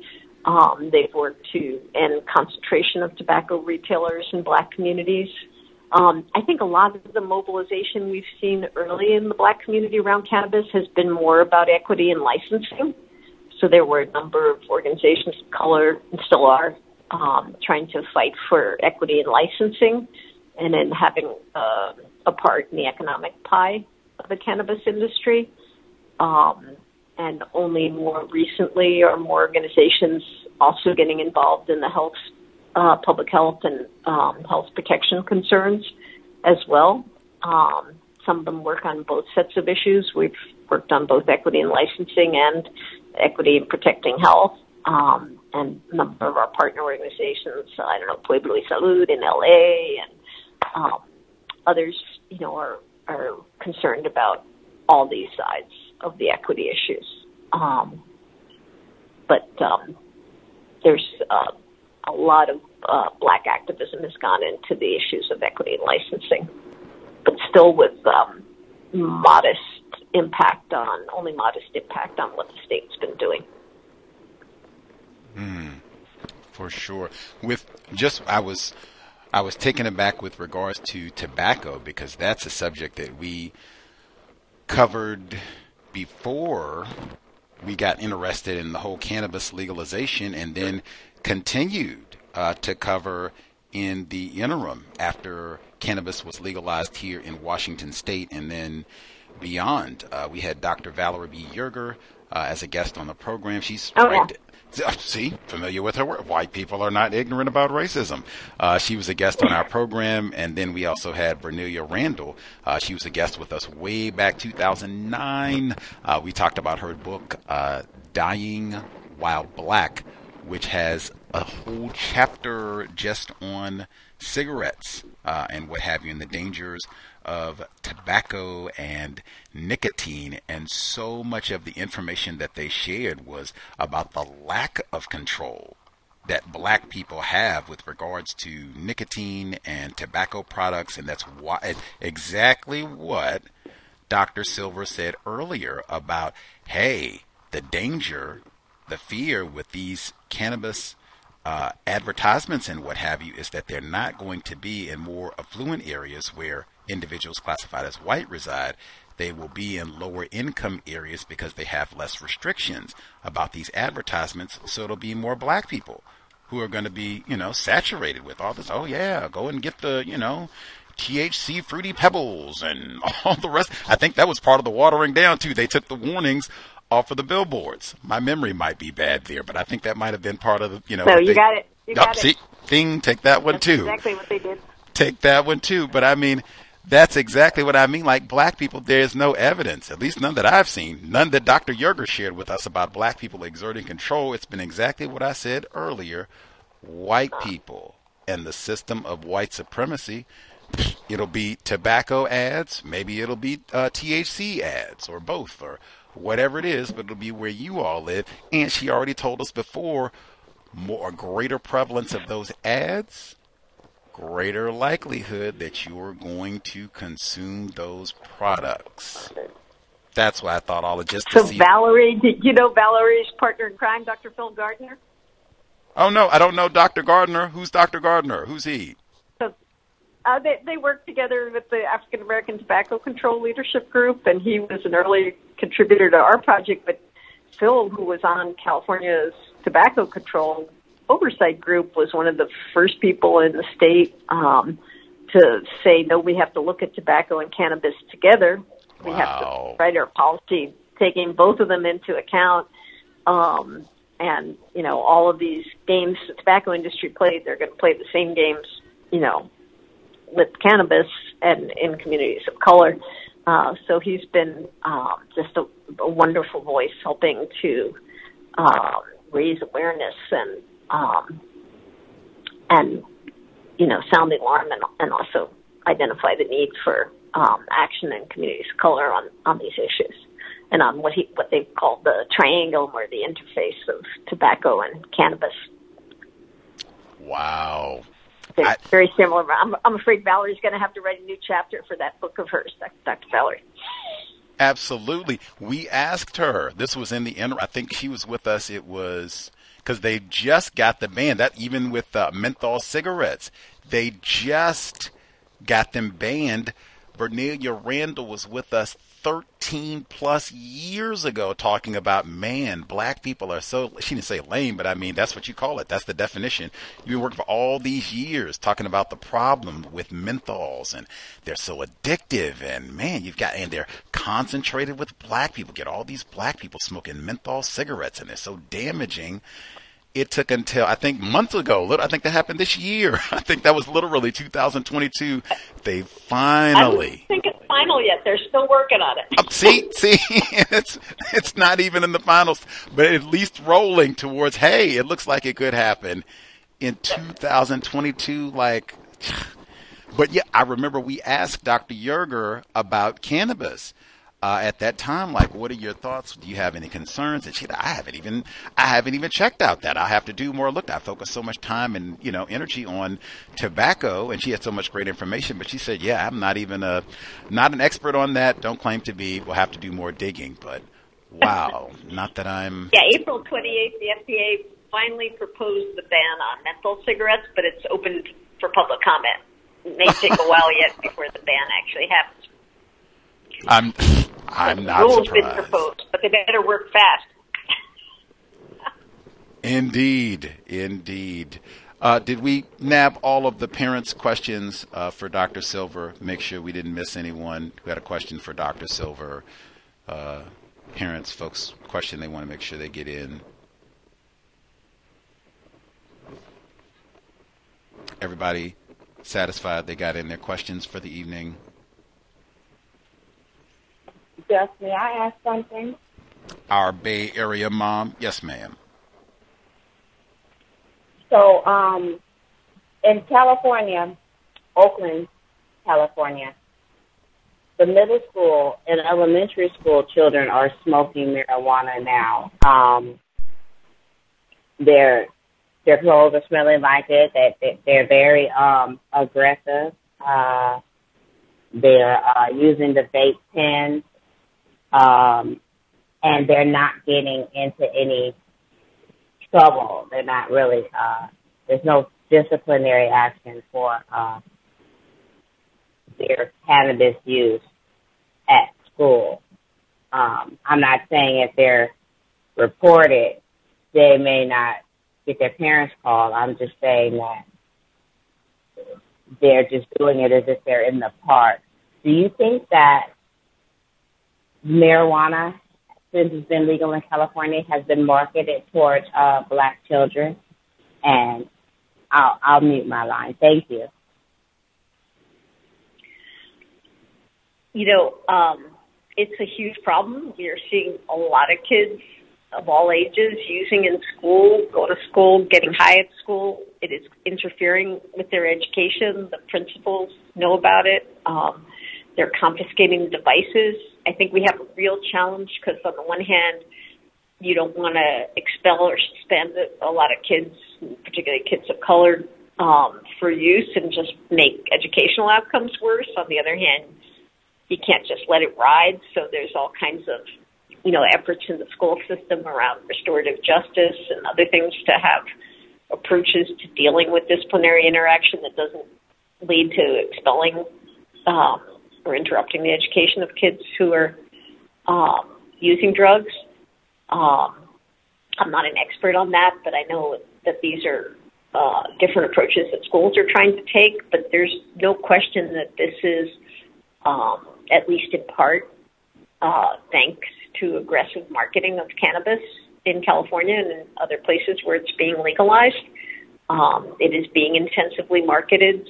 Some of that marketing is directed at youth. We actually have a research project going now looking at marketing and what marketing is attractive to kids, what marketing is being directed at kids. We definitely see marketing directed at youth. Haven't seen a ton clearly directed at youth of color, but some examples of it. But it also that also depends on where the advertisement is being carried and who's being exposed to that. And we don't have that analysis. You know, where is the billboard going? And who are the, what are the children who are going to see that billboard look like?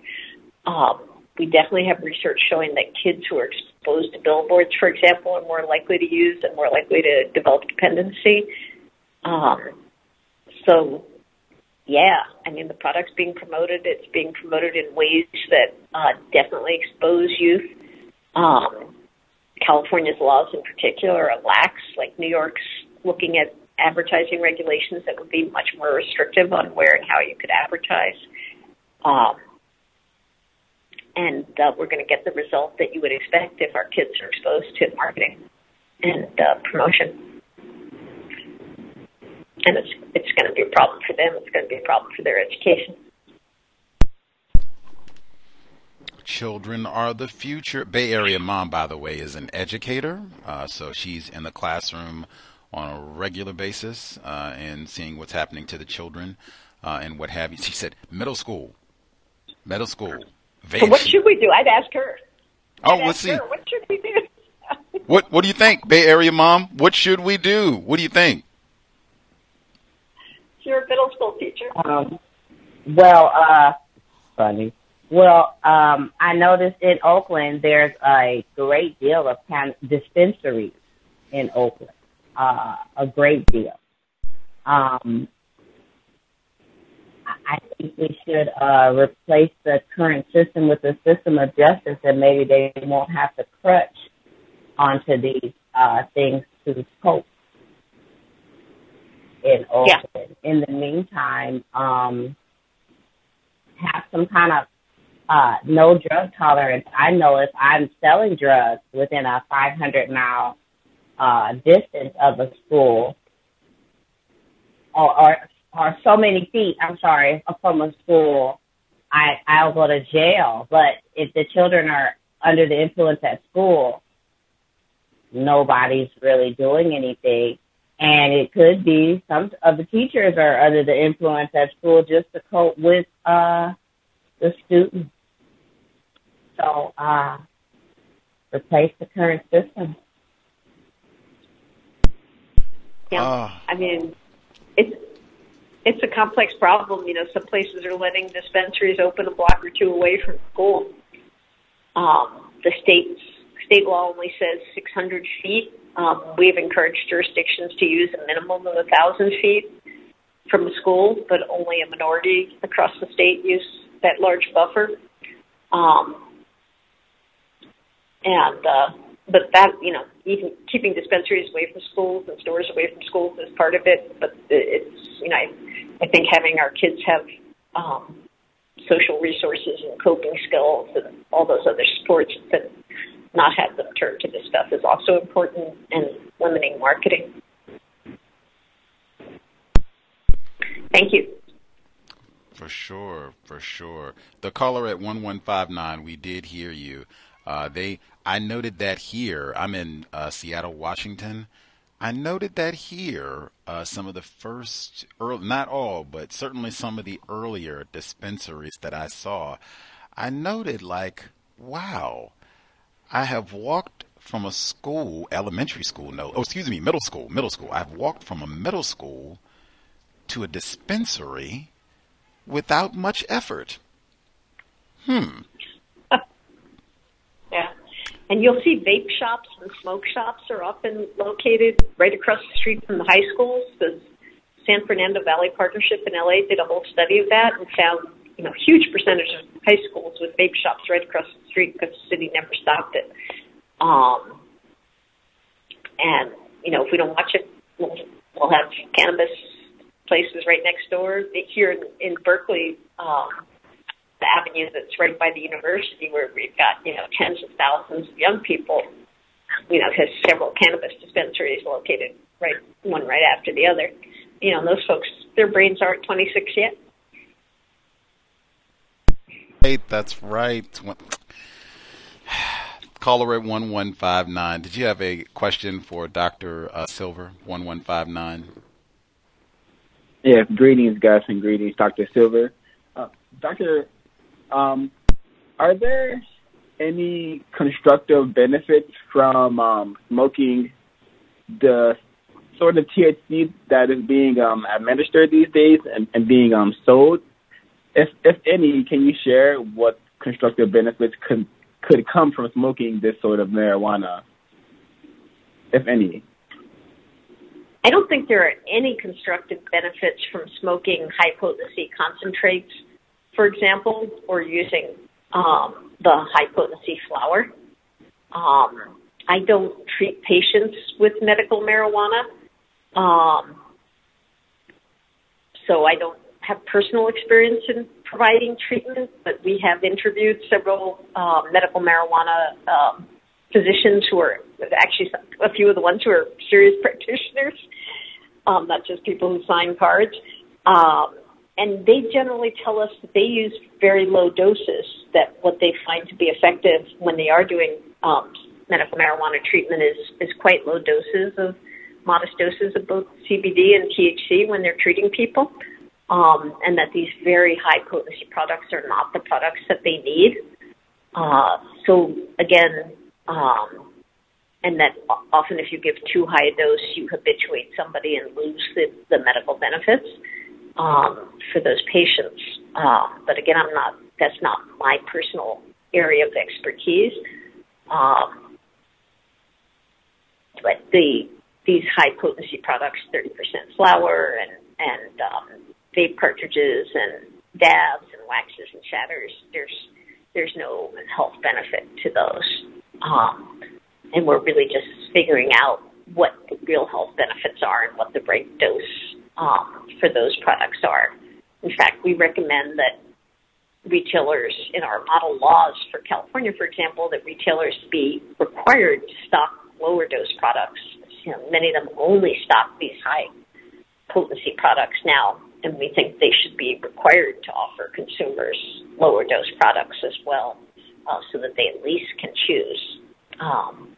Just another comment I wanted to make, if you're in California and you want to see what's going on in your local community, you can go to our website, which is www.gettingitrightfromthestart.org, www.gettingitrightfromthestart.org, and we have a section there that has scorecards for every local jurisdiction in California that allows legal cannabis sales, and it tells you what your jurisdiction is doing or not doing on some of these key issues, whether it's equity and licensing or getting rid of flavors or controlling potency and things like that, what they're doing with their taxes. So you can find out the score of your jurisdiction and take action on it if you live in California on our website, and a couple of other states. I think Michigan is studying and doing something similar.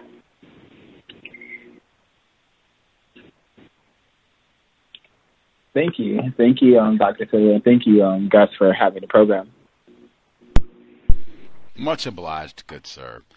Now I think we nabbed all of our folks who dialed in, got all of our questions asked and what have you. I was going to share the address. Let's see, did I get? Yep. GettingItRightFromTheStart.org. You can go to the website, get more information. Especially we have lots of listeners who are in the California area. Go get more resources, even about the jurisdictions, about where these dispensaries are. That itself is fascinating. Is that information at the website as well? Yeah, go to the section on our work and California local scorecards, and you can see the scorecard for where you live if they allow retail sale. Getting it right from the start.org. sharing it on Twitter as we speak. It has been a hoot. Thank you. Oh, for sure. Least we can do. It has been grand. Well, I guess before you get out of here, I will ask, are you familiar with Dr. Frances Cress Welsing? Have you heard that name before? No, I didn't know her.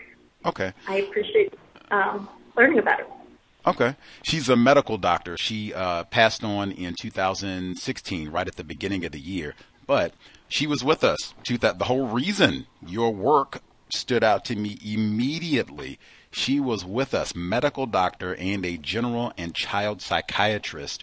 Her life's work, I think I could say accurately without overstepping, was to replace white supremacy with justice. And in 2013, she said, hey, I'm a little bit cautious about all this legalizing cannabis, even though they're saying it's going to work against racism. She said, hey, I'm working with patients. They're presenting as psychotic. Like I see, she said it's in medical literature right now that I'm seeing people talk about this. She was saying this in 2013. Does that surprise you at all? She sounds like a lady with a lot of foresight. The reports of psychosis go back more than 100 years. There were reports from the Indian Hemp Commission over 100 years ago on that. And there's been evidence emerging for many decades. So she knew what she was talking about. In addition to, obviously, she sounds like she was seeing it in person with individuals. So yeah, again, nobody should go to jail for this stuff, but nobody should go to the hospital either. And we've got to figure out a way to balance those concerns. Great way to start it. Ended. Nobody should go to jail for cannabis. Nobody should go to the hospital either. We have been chatting it up. Dr. Lynn Silver, getting it right from the start.org. Thank you kindly for chatting with us. Always great to give tips for parents. Enjoy the rest of your Wednesday evening in sunny California. Oh, Gus, can I make one pitch too? Oh, yes, ma'am. Go on our website and click on Take Action on the page about the Cannabis Right to Know Act and tell your assembly member to vote for it. Because that's one that's going to put out some information on these health effects. Will only pass with your support. So go on our website, gettingrighttfromthestart.org, take action and send a note to your assembly member to vote for more information for people. Thank you. Sorry. Getting it right from the start.org. Visit the website, get the warning labels on those THC products. Dr. Lynn Silver, much obliged. We will post the info on the website promptly. Enjoy the rest of your evening and great luck with the campaign to inform folks. Thank you. Take care, everybody.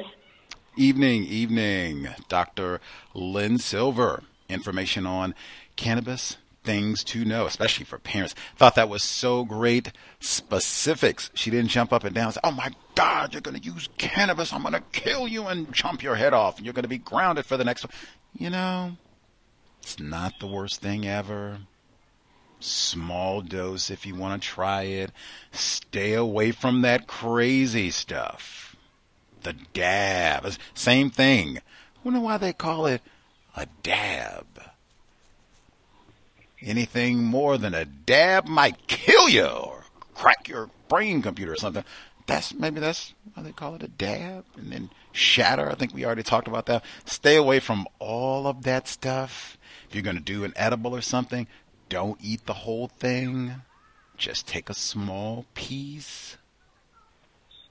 Try a little bit. See how you feel. Don't go overboard. Can be dangerous, risky. Your brain is still developing. Can't be said enough. Your brain is still developing well into your 20s, late 20s. Protect the brain computer. I cannot believe we were not saying sobriety would be best back in 2013, but we are all still learning.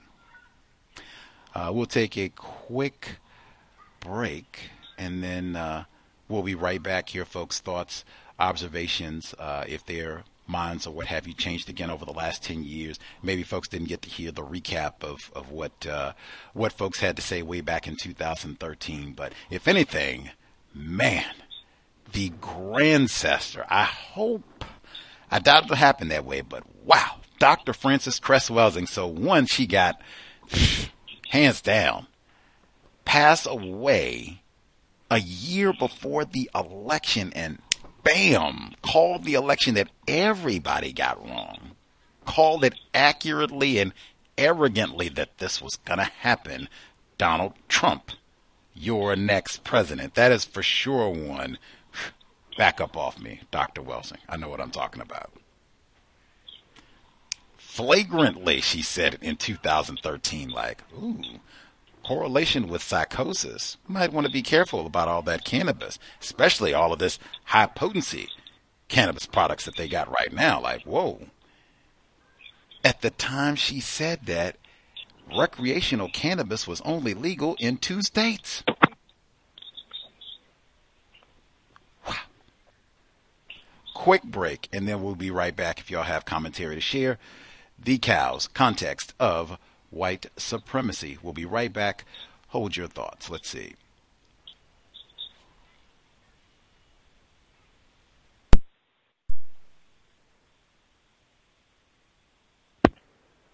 And from the late 1960s, after the death of Martin Luther King and the riots and the upheavals and all like this, and black people with their fists in the air and all like that, and trying to stumble and fumble and find their way and get focus, the white supremacists made a blueprint and put it into action. And that is, I'm going to have these people so confused, they don't even know what they started out to do.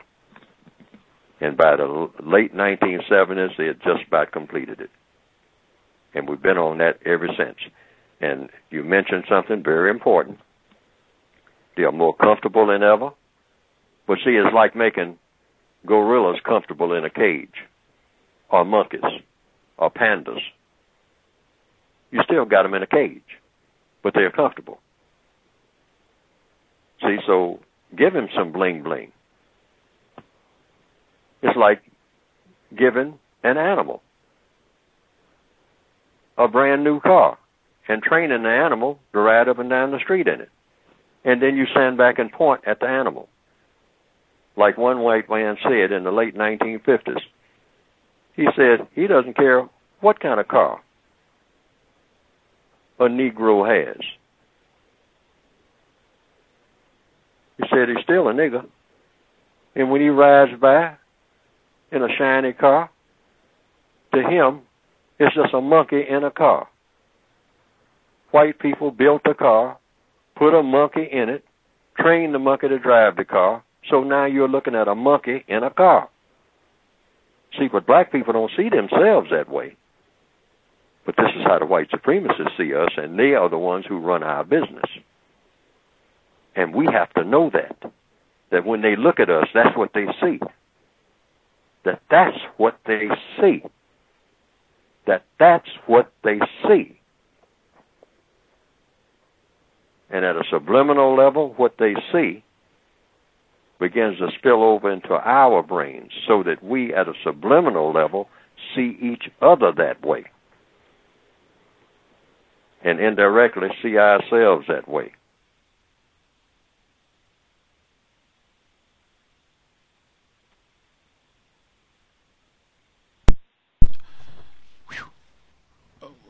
Yes, context of white supremacy. Wow. 2 programs. All right, posted Dr. Lynn's information. Bang. Getting it right from the start. 2 programs. We'll give folks thoughts on what they have to say. The program, cannabis, all that, especially parents, stand by. Just wanted to share one tidbit because this did come up on the program today. We had a listener, the question that gets asked, who do you think is more confused about racism? Sometimes we've asked, who do you think is more confused? I think today I asked who's more informed. That's generally the way that I ask, who's more informed. So a listener wrote in, Greetings, Gus. I'm trying to come up with a way to phrase this question to see if we could trap a suspected white supremacist into answering this question truthfully.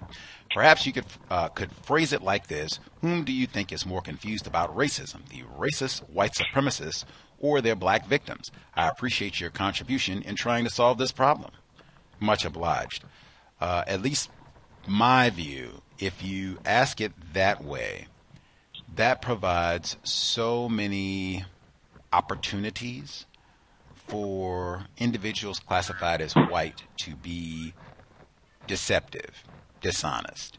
I think for one, many individuals, they promote the perception, the belief, the lie that you have racists. We think we heard some of that today. You have racists who are not aware. They're not informed. That's widespread. You hear that from white people, non-white people, that you have many white people. They're delusional about racism, white supremacy. So one way that this would allow is you could say, well, hey, you do have some white people or even some racists where they're just delusional. They just go along and support concepts and are just blind or whatever and don't even see how the things that they do or don't do are racist. They'll have one set there, and then they even have some who say that some of the people who practice racism, that they are just idiots, that they're not informed, that they're not, they didn't go to Harvard or whatever, that they're just down and out, no count white people who are not very smart about anything. So I feel like it allows for a lot of the ignorant racist and just the white person who might not even be a racist per se. They're just ignorant.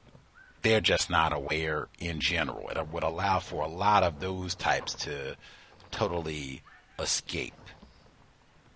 I could be incorrect, but certainly people can think about that. And I think, too, anytime there's a distinction. Oh, that was the other one, too. Anytime if you ask it that way and you say, well, hey, do you think the racists, white supremacists, are more confused, or do you think that their black victims are more confused?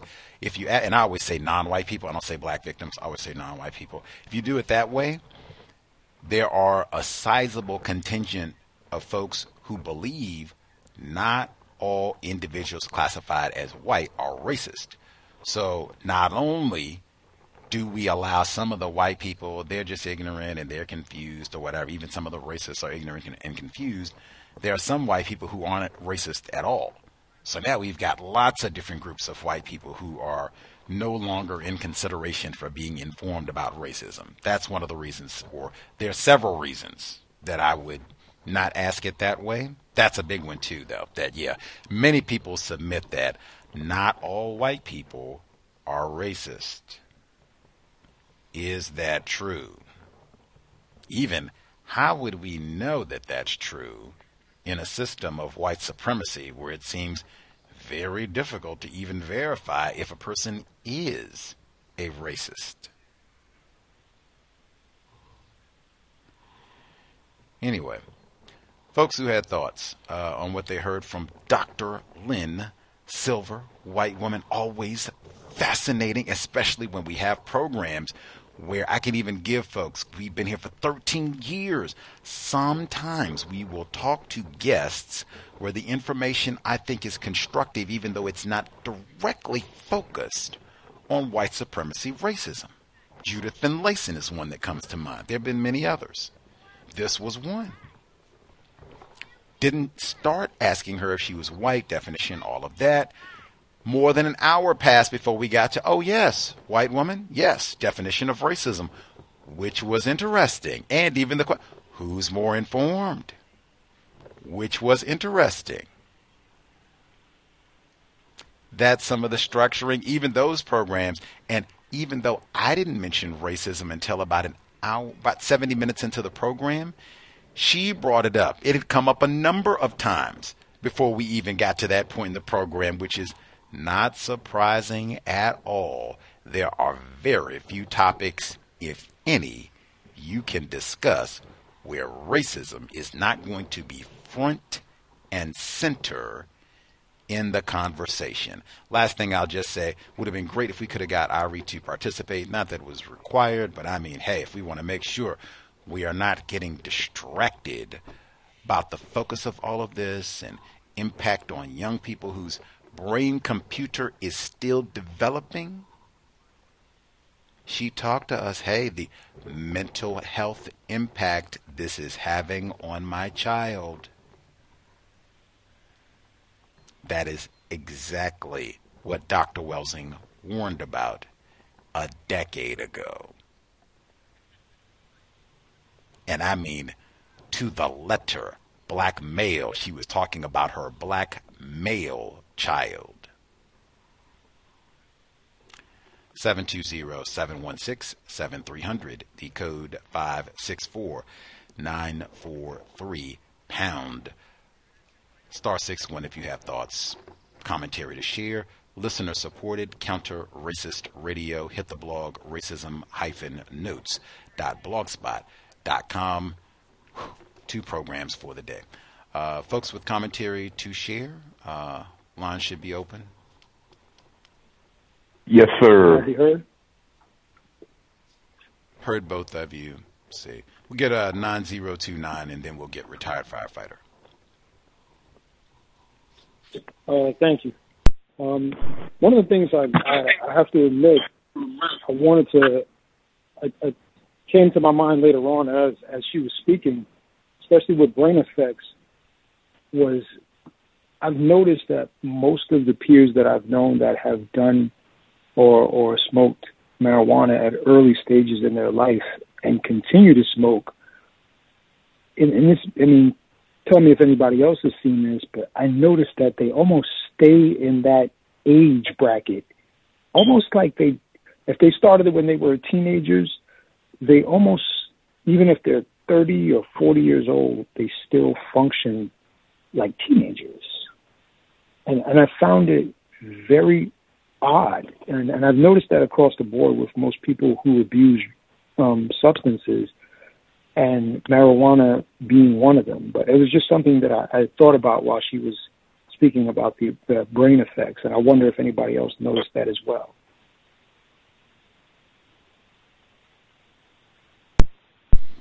The system of white supremacy is pretty retarding, meaning delaying the development, maturity of non-white people in general, I would say. So I think that happens for a lot of non-white people for a myriad of reasons, although I am certain, or I could see logically, how cannabis could contribute to that process, and just not having people expending all of their energy correctly into developing and doing all of the constructive things that they could be doing. I could see that.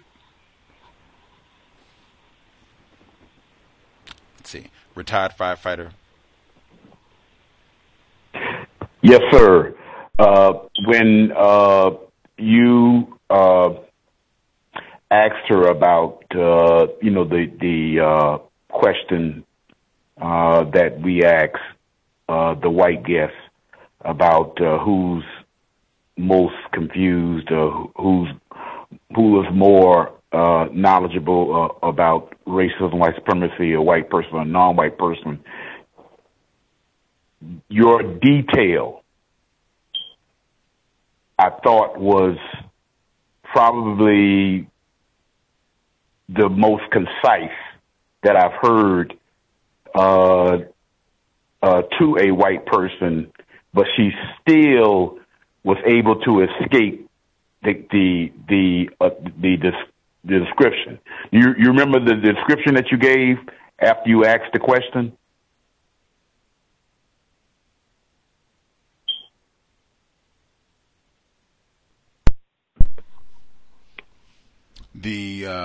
Hello. Yes, sir. Oh, okay. Yeah. In terms of you gave in terms of who's more informed, what it is, how it works, daily operations. Is that the detail you're talking about? Yes. That was I thought that was very, very, very concise. That would place a white person in a position to where they would have to answer the question.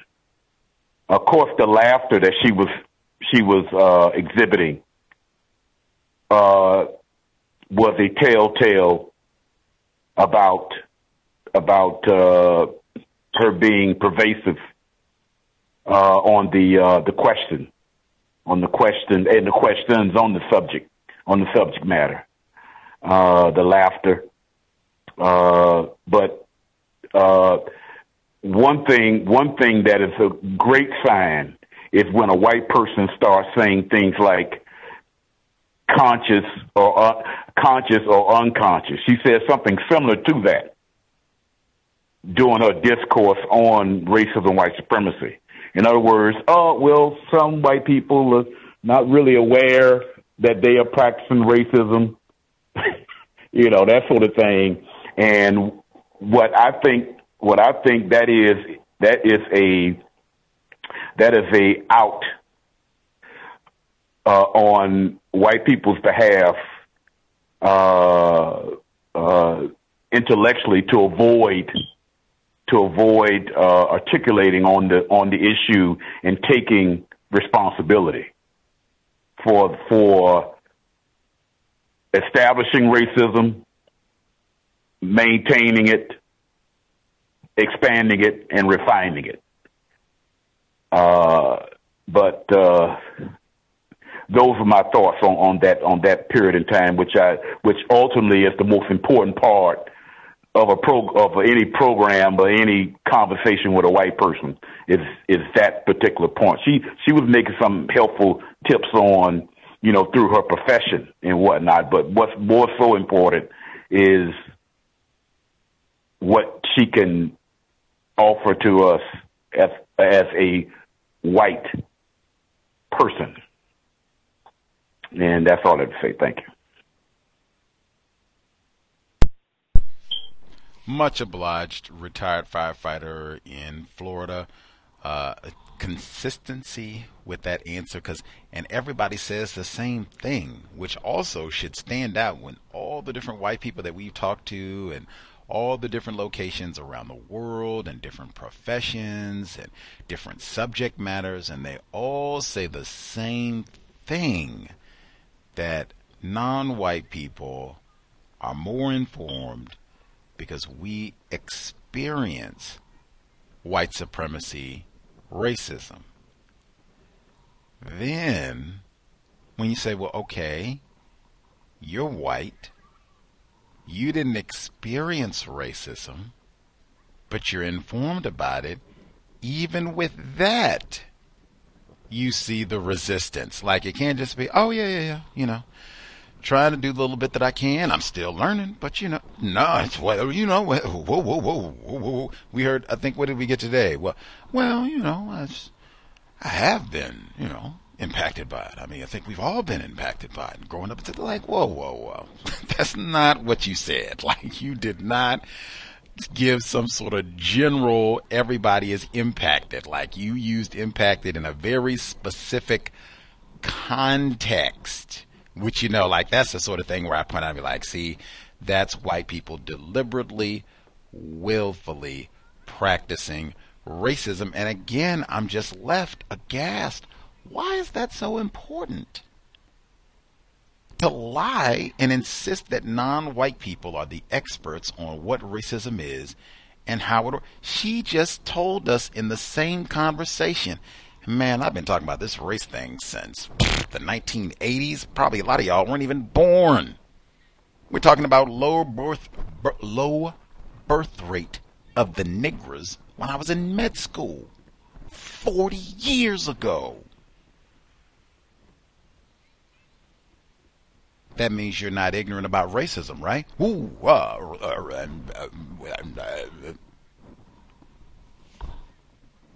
Why does that happen with every single white person? Definitely one to ponder. Other folks' commentary they want to make sure they get in.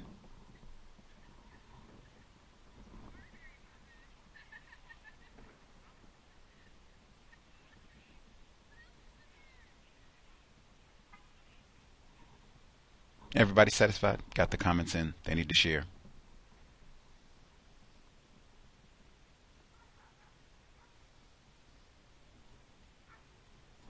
Grant, we'll assume folks are good. We should be talking about some of these same issues even as the book club continues, because there's been so much reefer madness in the text, and workplace reefer madness no less, with Ernie Smith, black male, talking about how he and Joey 22 consumed cannabis on the job. Talked about over and over, probably get even more of that as we get closer to the trial, but we'll be here tomorrow for the book club, normal time, 8 p.m. Eastern, 5 p.m. Pacific. Looking forward to it. Double duty, tough day. Joey 22, we did our double duty today, hopefully constructive. If anything, I think she said it best, like, hey, I don't think this should be a reason to be locking up black people. Cannabis, no. But I'm not going to sit here and whoopee recreational cannabis, and that is going to be great for black people. Like, no, I did not think that 10 years ago. I do not think that now in any way, shape, form. Hopefully we'll be able to get, as I said, some of the folks who've looked at even, hey, is this helping to keep a lot of black people out of prison? Or do we just have all this, kooky products, Fruity Pebbles and all the rest of it, to make individuals classified as white a lot of money? And then, hey, even if you don't have a whole lot of folks going crazy and all the rest of it, do I think this is going to be best to having a greater number of pregnant black mothers, non-white mothers using cannabis during pregnancy? Do I think it's going to be constructive to have a greater number of middle school, 13, 12-year-old, 14-year-old black children using cannabis? Does that sound like we're moving in the direction of universal woman, universal man? I'm going to say no. You can think on that one, come to your own conclusions. Again, we'll be here tomorrow. Book Club, 8 p.m. Eastern, 5 p.m. Pacific. Thursday, Neutralizing Workplace Racism. And Saturday, Compensatory Call-In, 9 p.m. Eastern, 6 p.m. Pacific. Pulling tough days, or I guess at least a long week in the middle of the summer. Today was like the warmest day in the calendar year 2022 here in Seattle. It was like 82 here today at the warmest part of the day, I believe. I don't believe we've had any days that have been that warm this year. I think we're supposed to have even a few days of warm weather. Oh, it didn't quite get to 82, but it was at least 80 today. So very warm. It was, kind of bittersweet. At least I got to sit outside and enjoy the sunshine. Anywho, much obliged for folks tuning in. We didn't miss anybody. Everybody commented who needed to.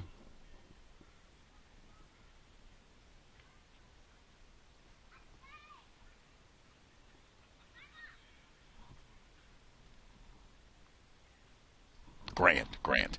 If you missed out, you can save it till this weekend. The Grandcester, Dr. Frances Cress Welsing,